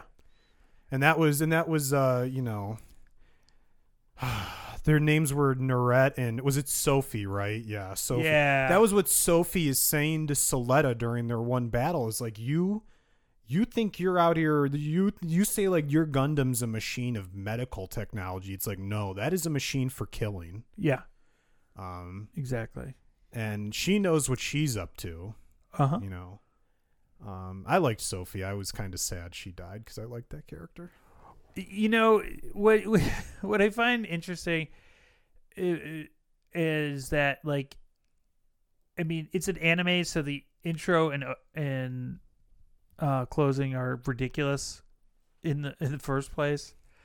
But like both of them show up in the intro, I think. Mm-hmm. And it's like, oh, well, Sophie's been dead for like a while. Well, and what's interesting is the intros have been changing too. Like, I don't know if you probably don't watch it every week, do you? I do, because I can't actually fast forward on my Xbox. What? I can't do it. I can't do it without skipping over everything. So it's like, no, I'll just sit here and watch it. You just use the D-pad or the left thumbstick and Can't do it. It's impossible. Okay. Well, the intro actually has been changing though a little bit, right? Like for Ghoul's haircut and some other stuff. So it's like, it is interesting that Sophie is always in that intro, even though she died in like the second episode of the season. Yeah. Because that was one of the things about the first season. Were you watching the intro for the first season? As characters were added, they were being added to the intro as well. Yeah. So yeah, but it is kind of funny. I love the intro and the outro for the second season though. They're so good.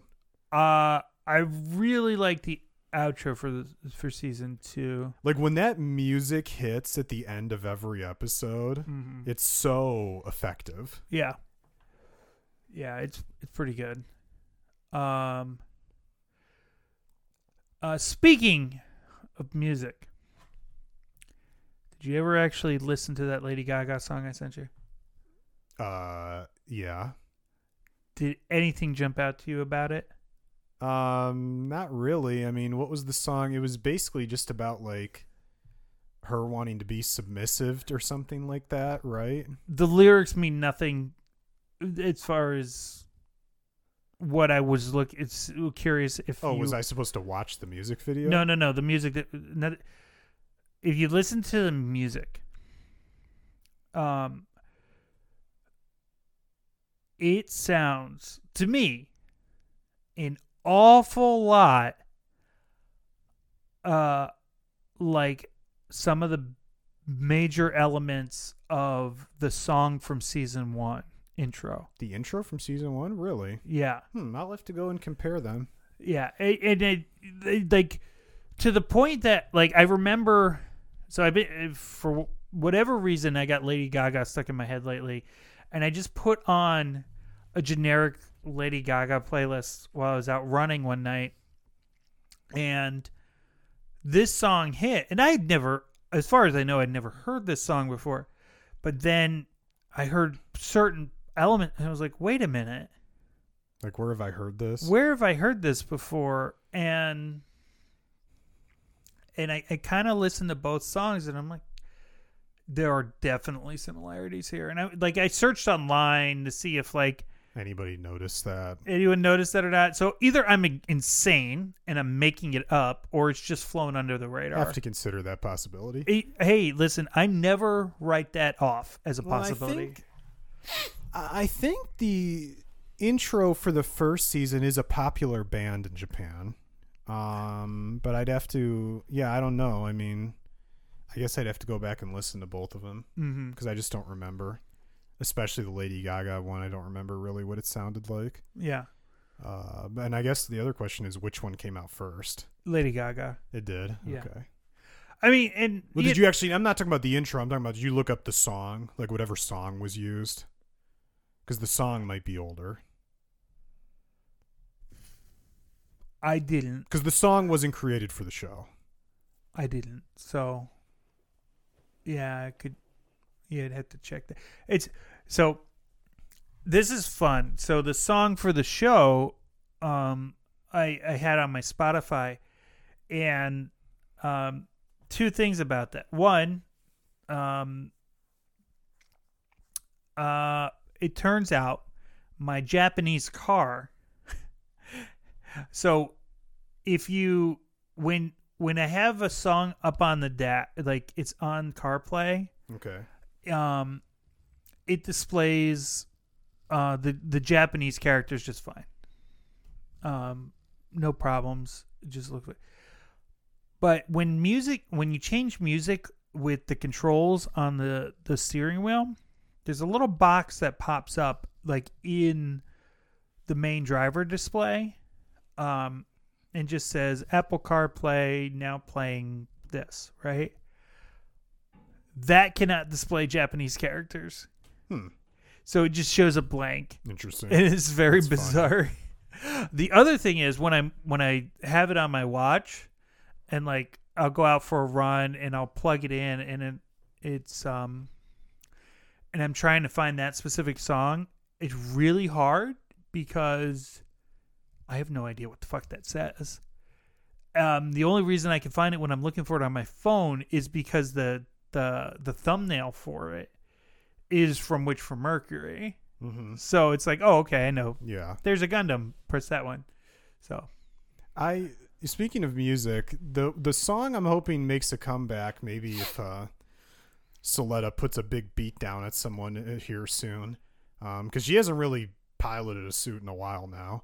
Is the song that they used in the first season a couple times, the dun dun dun, yeah, it's like I hope that song comes back the dual at least song one more time. Yeah, when because it's like the two times she really put like a mega beat down on someone, that song played. Yeah, so I'd like to see that come back one more time, hopefully in the sea of despair.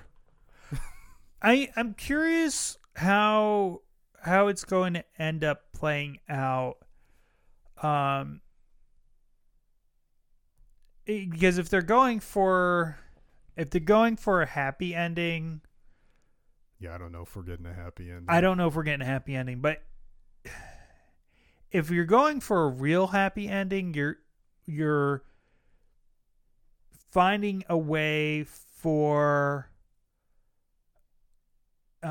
Eric to come out of the data storm and be probably to get a happy ending. Eri would have to side with Suletta in the end, right. And the thing is, we don't really know. There's still a lot of questions around Eri and the Ariel. Like, who are all the other little Aries inside the data storm with her? You know, like, we don't know that. Are those fragments of her personality? Are those failed attempts to create, you know, what they call Suletta as a replica child, right? A clone. Right. Are those failed attempts to make a clone that were then put into the Ariel to help power the gun bits? You know, like, we don't know. Like, there still hasn't been any clarification. Right. Are those, like, are those just like, because see, I think the way you're almost supposed to take it at this point is when Eri was, you know, when her mind, right, was absorbed by the Ariel, or whatever it was called in the prologue, the Lifrit or whatever it was called. Yeah. You know, did her personality get completely copied? Is it a fragment of her personality? Is her personality jumbled up in there? Because what are all these other little, the little Aries in there? It's like they're laughing, they're giggling, they're having a good time. Those are some sick fucks in there, you know? And if and that's the thing about Aries is if that's your whole life for like 25 years or something, is just stuck in the data storm alone, you know? Because she's only able to communicate with her mother recently because she's pushed her permit score so high that she can now communicate with people. Before, she wasn't able to communicate with anyone, remember? Right. So she's just been in there alone, probably going crazy, you know? Yeah. It's, So we don't really know, like, what her intentions are. All we really know about Eri is she knows enough that she doesn't want Suletta involved. Like, she likes Suletta. She doesn't want Suletta involved. That's all we really know about Eri. Right. Other than that, we really don't. I mean, she's clearly got no problem with killing, because in the last episode, I mean, what are we putting the body count at? It had to be in the hundreds, if not thousands. Yeah, that was a bit of a beat down. Yeah. Those were like cruisers, so I think we can safely assume there were a lot of people on those ships. It was the entire fleet. Can we talk about, like, how wonderfully evil they made that space station look? Oh, dude, it was like a fucking giant coffin. It was awesome. It was like there hasn't been a cooler space station since, like, the Death Star or something. It was pretty awesome. I was like, yeah, you guys. I liked what they said. They were like, well, at least we know where it is now. Yeah. Well, yeah, what are you going to attack it with? Where were they hiding that, by the way? Space is big, Alex. Space is big. Oh, man. Yeah, that was the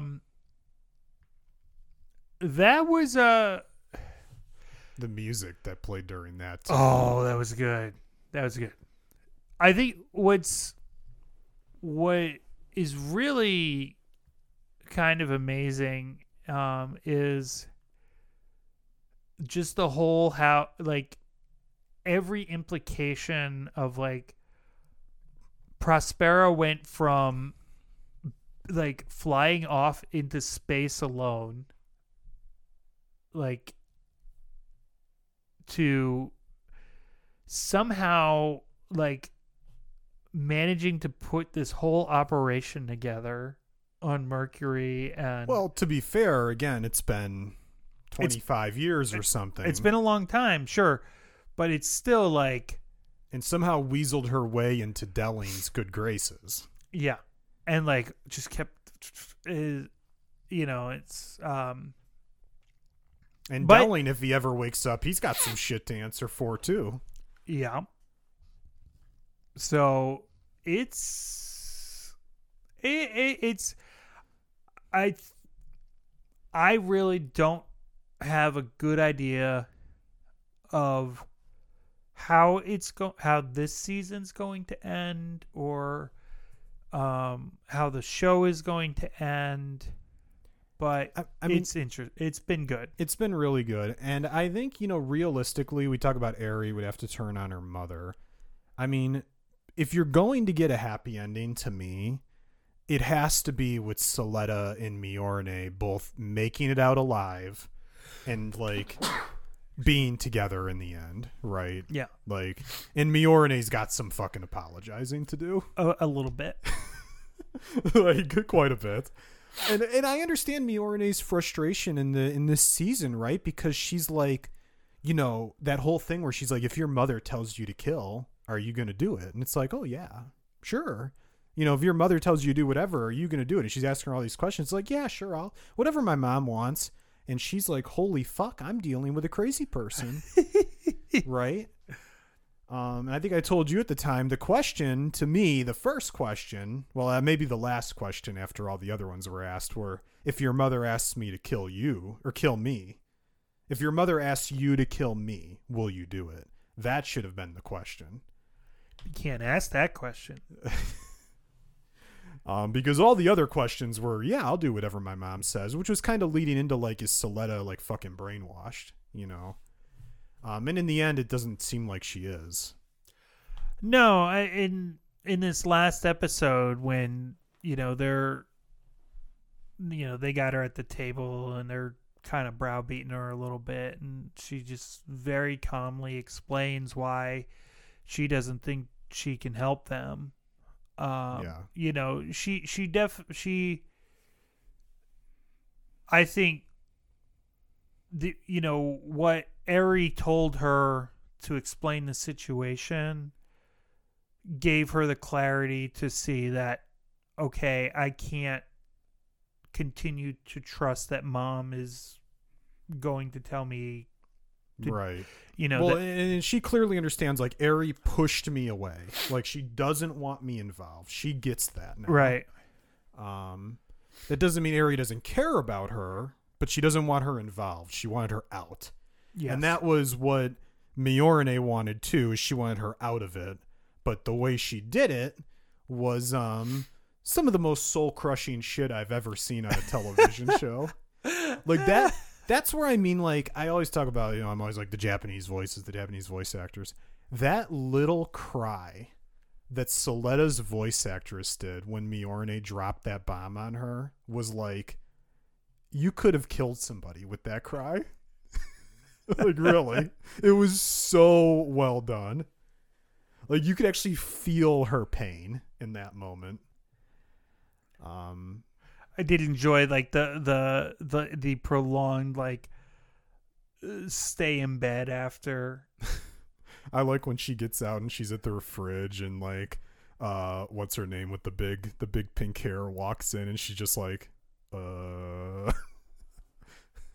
hello. No, I'm interested in seeing some of the stuff that's going to happen. I'm interested in, like, what's going to go on, because there's two Gundams in play, right, that really haven't been active at all. There's the Schwarzette, which is the gray one with, like, the halo, and it looks like Ghoul's brother is going to get in that and do some stupid shit, which will probably lead to his death. I mean, that guy looks like he's not long for the world. And then there's this other one, the Caliban, which just got revealed, which the woman, the scientist, I can't remember her name. Oh, Captain Depressive Face? She's always falling to her knees, and she's really upset about the things she's done. Oh, just every time she's on screen, she just looks like she's about to jump off a cliff. And she called it, like, a monster without any filters against the data storm, and if you pilot it, you'll die. And so we don't know if this Space Assembly League that's had it, maybe, like, there's been modifications done to it to make it safer, like, we have no idea. Or it could be whoever jumps in this Gundam is destined to die, and maybe Elon number 45 jumps in there and takes one for the team. Because he's also like, he's like, because he wants to live clearly, but he's also gotten kind of fucked up off his girlfriend eating it big time. So he says like, I'll come with as long as I don't have to pilot a Gundam, but then in the heat of the moment, who knows what crazy shit he's gonna do. So maybe he'll jump in the Caliban and get himself killed or something, but I'm hoping like it's been made safe or something so we can see Suletta whoop some ass again. Yeah. We need more. We need some more Gundam on Gundam fighting. Yeah. Well, it's like you need the showdown between Prospera in the Ariel against Suletta in whatever, right? And we're going to see if Eri has to make a choice, right? Yep. Oh, maybe they'll go real dark. How dark do you want him to go? Let's go all the way there. The show has been really, I mean, we're not even joking. At this point, it's been like 6 or 7 episodes of just like pain. Fuck it. Let's just go full Evangelion and like let's turn one of the Gundams like into an angel and have it start eating another Gundam. Well, it's funny you bring up Evangelion because I actually did want to mention that and I forgot. So I'm glad you said that. That's like, we still don't know exactly what Prospera wants, right? We know she wants to create a world for Eri, but how are you getting there? Correct. And from the beginning, when she started talking about this, the episode Sophie gets killed in, where she's kind of realizing like, okay, the person, she gives that whole thing where she's like, the voice that was calling out to kill me wasn't you, Suletta, and she sees Eri, right? Mm-hmm. And in that episode, Prospera starts talking about creating a world for Eri to exist in. It's like, are we talking about the old Human Instrumentality Project? Like, what are we talking about here? What are we talking about here? Like, are we talking about bringing everyone together to live in the data storm? You know what I mean? Like, we don't know what Prospera wants.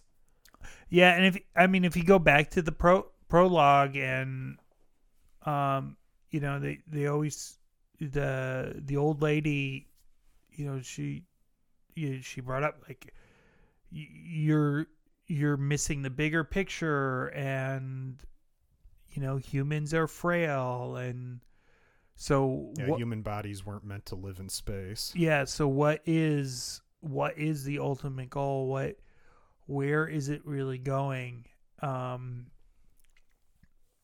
from what has been shown is Quiet Zero is like just fucking enormously powerful. So, I guess we'll see. You said we got 3 more episodes? I think I've heard there's like 3 or 4 left in the season. Okay. And then I guess we'll see at the end of the last episode if they announce something else at the end. Mm-hmm. Because that's all that's known about at this point is these 2 seasons. So we'll see. I have a hard time imagining they're going to end it, though. I mean, maybe this storyline again, but there's no way. Money. Yeah, there's just no way. I would be shocked if it was like, okay, we're done with this. We're done. That would actually be shocking.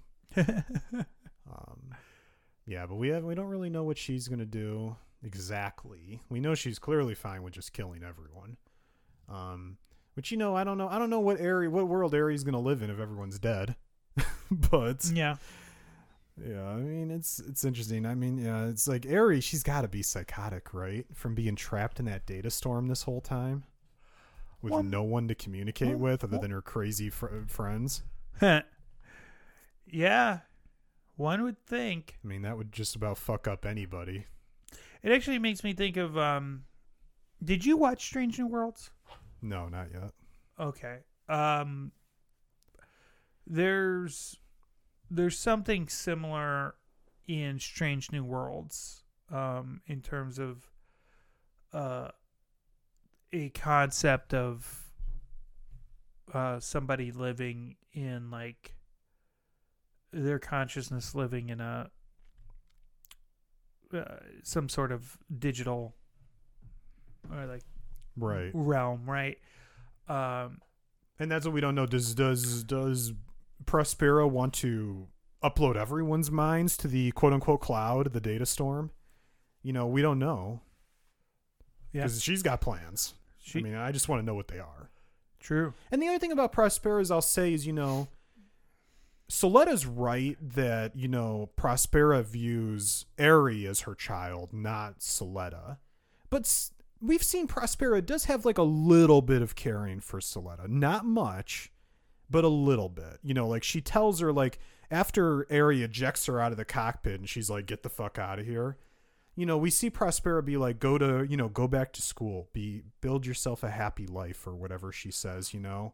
And she even, and then in the cockpit, she even tells Eri, she's like, we could take Soletta with us, you know. So like she does have a little bit of caring for Soletta, but not enough to allow her to interfere in her plans. No, and this is where the complexity of the character of Prospera comes in. It is a little unclear, like exactly how Prospera feels about Soletta, you know, in that scale. Yeah, you know, because you know Eri was a victim of that attack and is aware of it, and so you could never Eri was always going to be, you were never going to be able to save Eri from that trauma that happened because you can't undo it. But Soletta didn't have that trauma.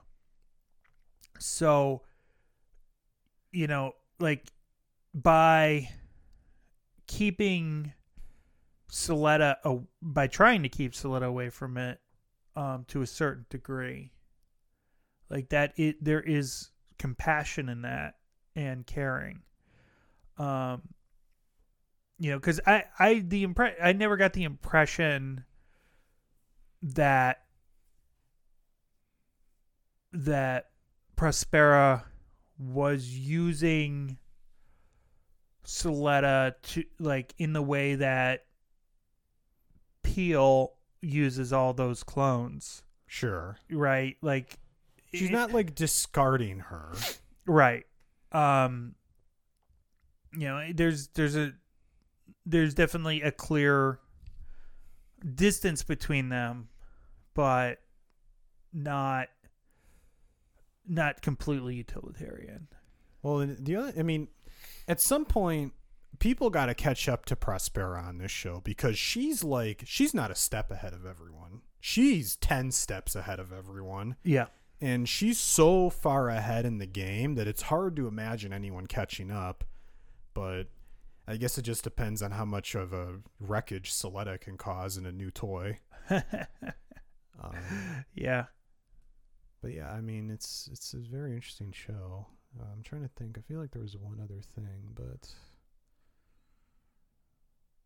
no, yeah. I've always enjoyed the relationship between Soletta and Prospera because it's always been weird. It's been weird since the beginning, and it was obvious, right? Like that's the thing with the show. The whole show, it's been laid out well in a way where there's not like any big surprises. Like it was clear if you were watching the show when they do the big reveal in like episode 14 or whatever it is that Eri is inside the Ariel.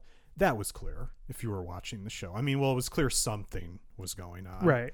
And that's what people thought was happening. But it's like, okay, yeah, we laid it out. Everything makes sense. And then you get to do your big reveal and it's cool. But it's not like a major shock unless you're just not paying attention. Yeah. Well, and you know, that's signs of good storytelling. Yeah. You know, like, and we've talked about this endless times about, in particular wrestling, but in other media and other shows too. Like,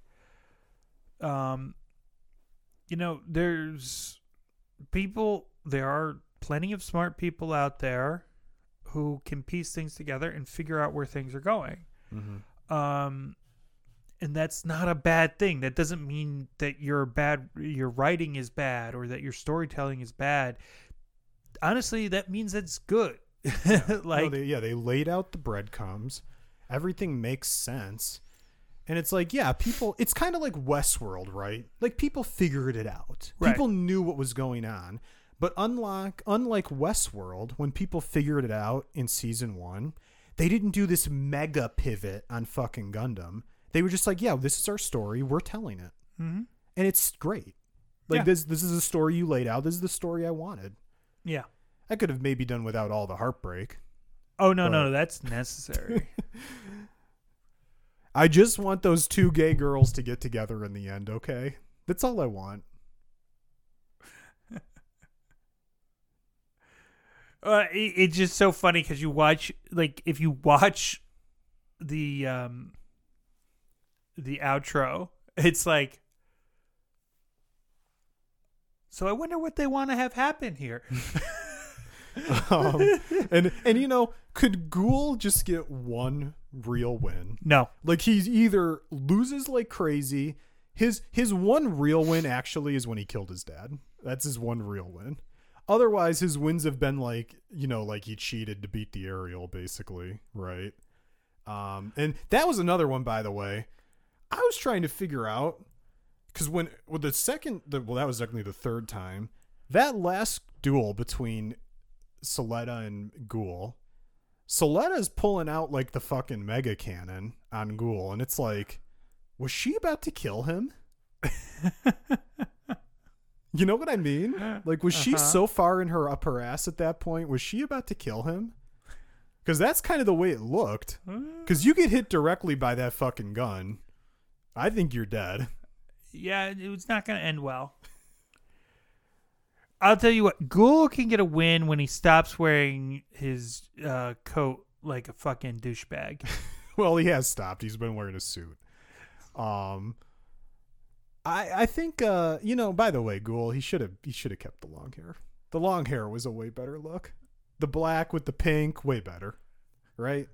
Come on, Ghoul. The short hair is like, I know what we were going for, like the changing of attitude. I get it, but the long hair. And now his brother's probably going to die. The bad times continue for Ghoul, I think. Indeed. And I like Ghoul.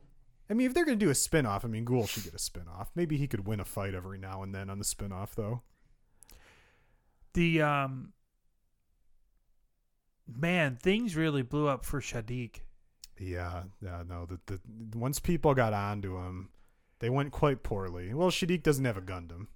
It's true. Well, he had them, but they all got blown up on Earth by Prospera, who's like years ahead. She's like, oh, you thought you'd play with me? That's funny. Yeah. No, yeah, Shadiq got clowned.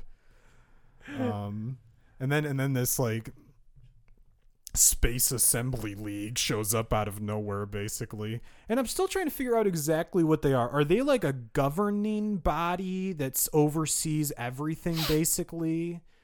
Like, I don't really understand, because you've got that, you've got Cathedra. Well, Cathedra, I think, that's the body that oversees mobile suit development, right? And then you have Delling is the president of what's it called? Benerit. Yes, the Benerit Group, and that's just like a business, basically. Right. It's a conglomeration of businesses, and Cathedra is just like a part of that oversees mobile suit development, I believe. But they're basically just an arm of the Benerit Group, I think. But I think the Space Assembly League like oversees everything, but from a distance, and kind of it seems like they maybe don't really have that much power. Like they're almost like a sham organization to some degree, kind of. I'm not sure.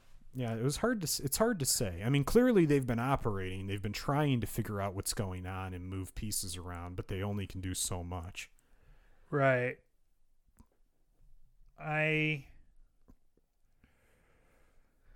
Yeah, I don't have a full understanding of it. And I still, I generally get what's going on. The only thing I really don't know is what exactly was Shaddiq's plan. Like, he was going to sell all of the Benneric Group's assets to Earth to what end? Like, I really was unclear. To make Earth stronger, I guess. Yeah, I guess. Because, I mean, it does seem like definitely the Earth is almost like this abandoned home, right? Like, on the show. The Earth is just like a shithole. That is such a common sci-fi trope, too. Yeah. Well, that's what it was like in your show, The Expanse. Yeah. It was just a shithole. Well, it's an interesting trope because that's probably what'll end up happening. Well, I think it's a plausible endpoint because think about it as, you know, as the population of Earth grows, one of two things is there are a couple of scenarios that could play out where one, we never really develop space travel and the ability to occupy the solar system to a sufficient degree that you can get enough people off of Earth to make a difference. In which case, Earth remains overcrowded and we either hit a limiting factor and there's a mass die-off till we find balance, or, you know, we totally fuck ourselves to the point of no return with climate change, and then there's an extinction event, or, you know, we do develop space travel and the ability to get off planet to a sufficient point where you can settle other parts of the solar system. But even then, you know, who's gonna want to go live on Mars and spend, you know, their lifetime trying to terraform it?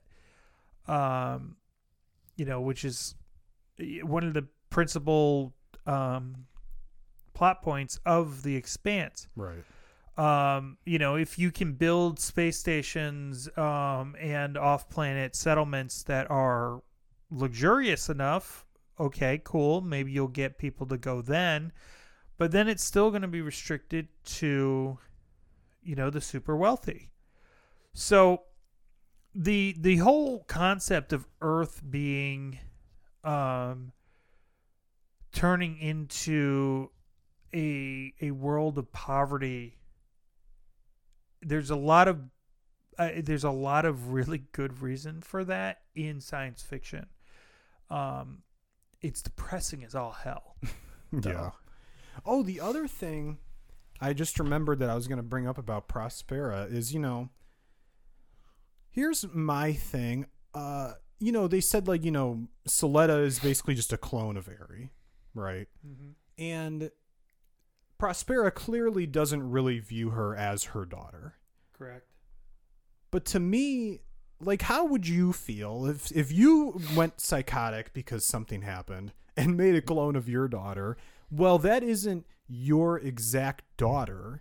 That's still your blood, your DNA. To me, like, that's still your daughter. Maybe not the daughter, not that one, but still your daughter, a daughter. You know what I mean? Like, that's your kid. So to just treat them like a tool is quite the move. I mean, we can go back to Kill la Kill for reference material. Well, that was also a very crazy woman. And she was like probably lines beyond Prospera crazy, because she was even willing to like finger her daughter. So that's like, she's on a whole nother fucking stratosphere. Yeah. Even Prospera is like, that bitch is crazy. Oh, man. All right.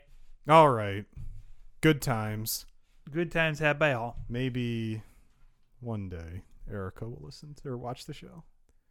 I'm not getting my hopes up. I wouldn't. Set expectations low. Yes.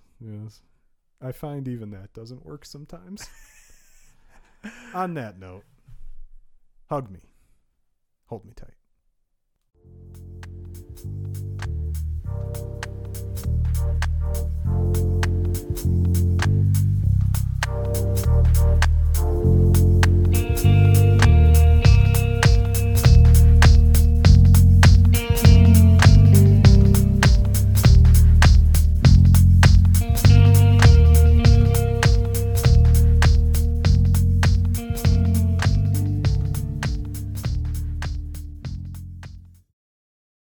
This has been a Puma Knife production.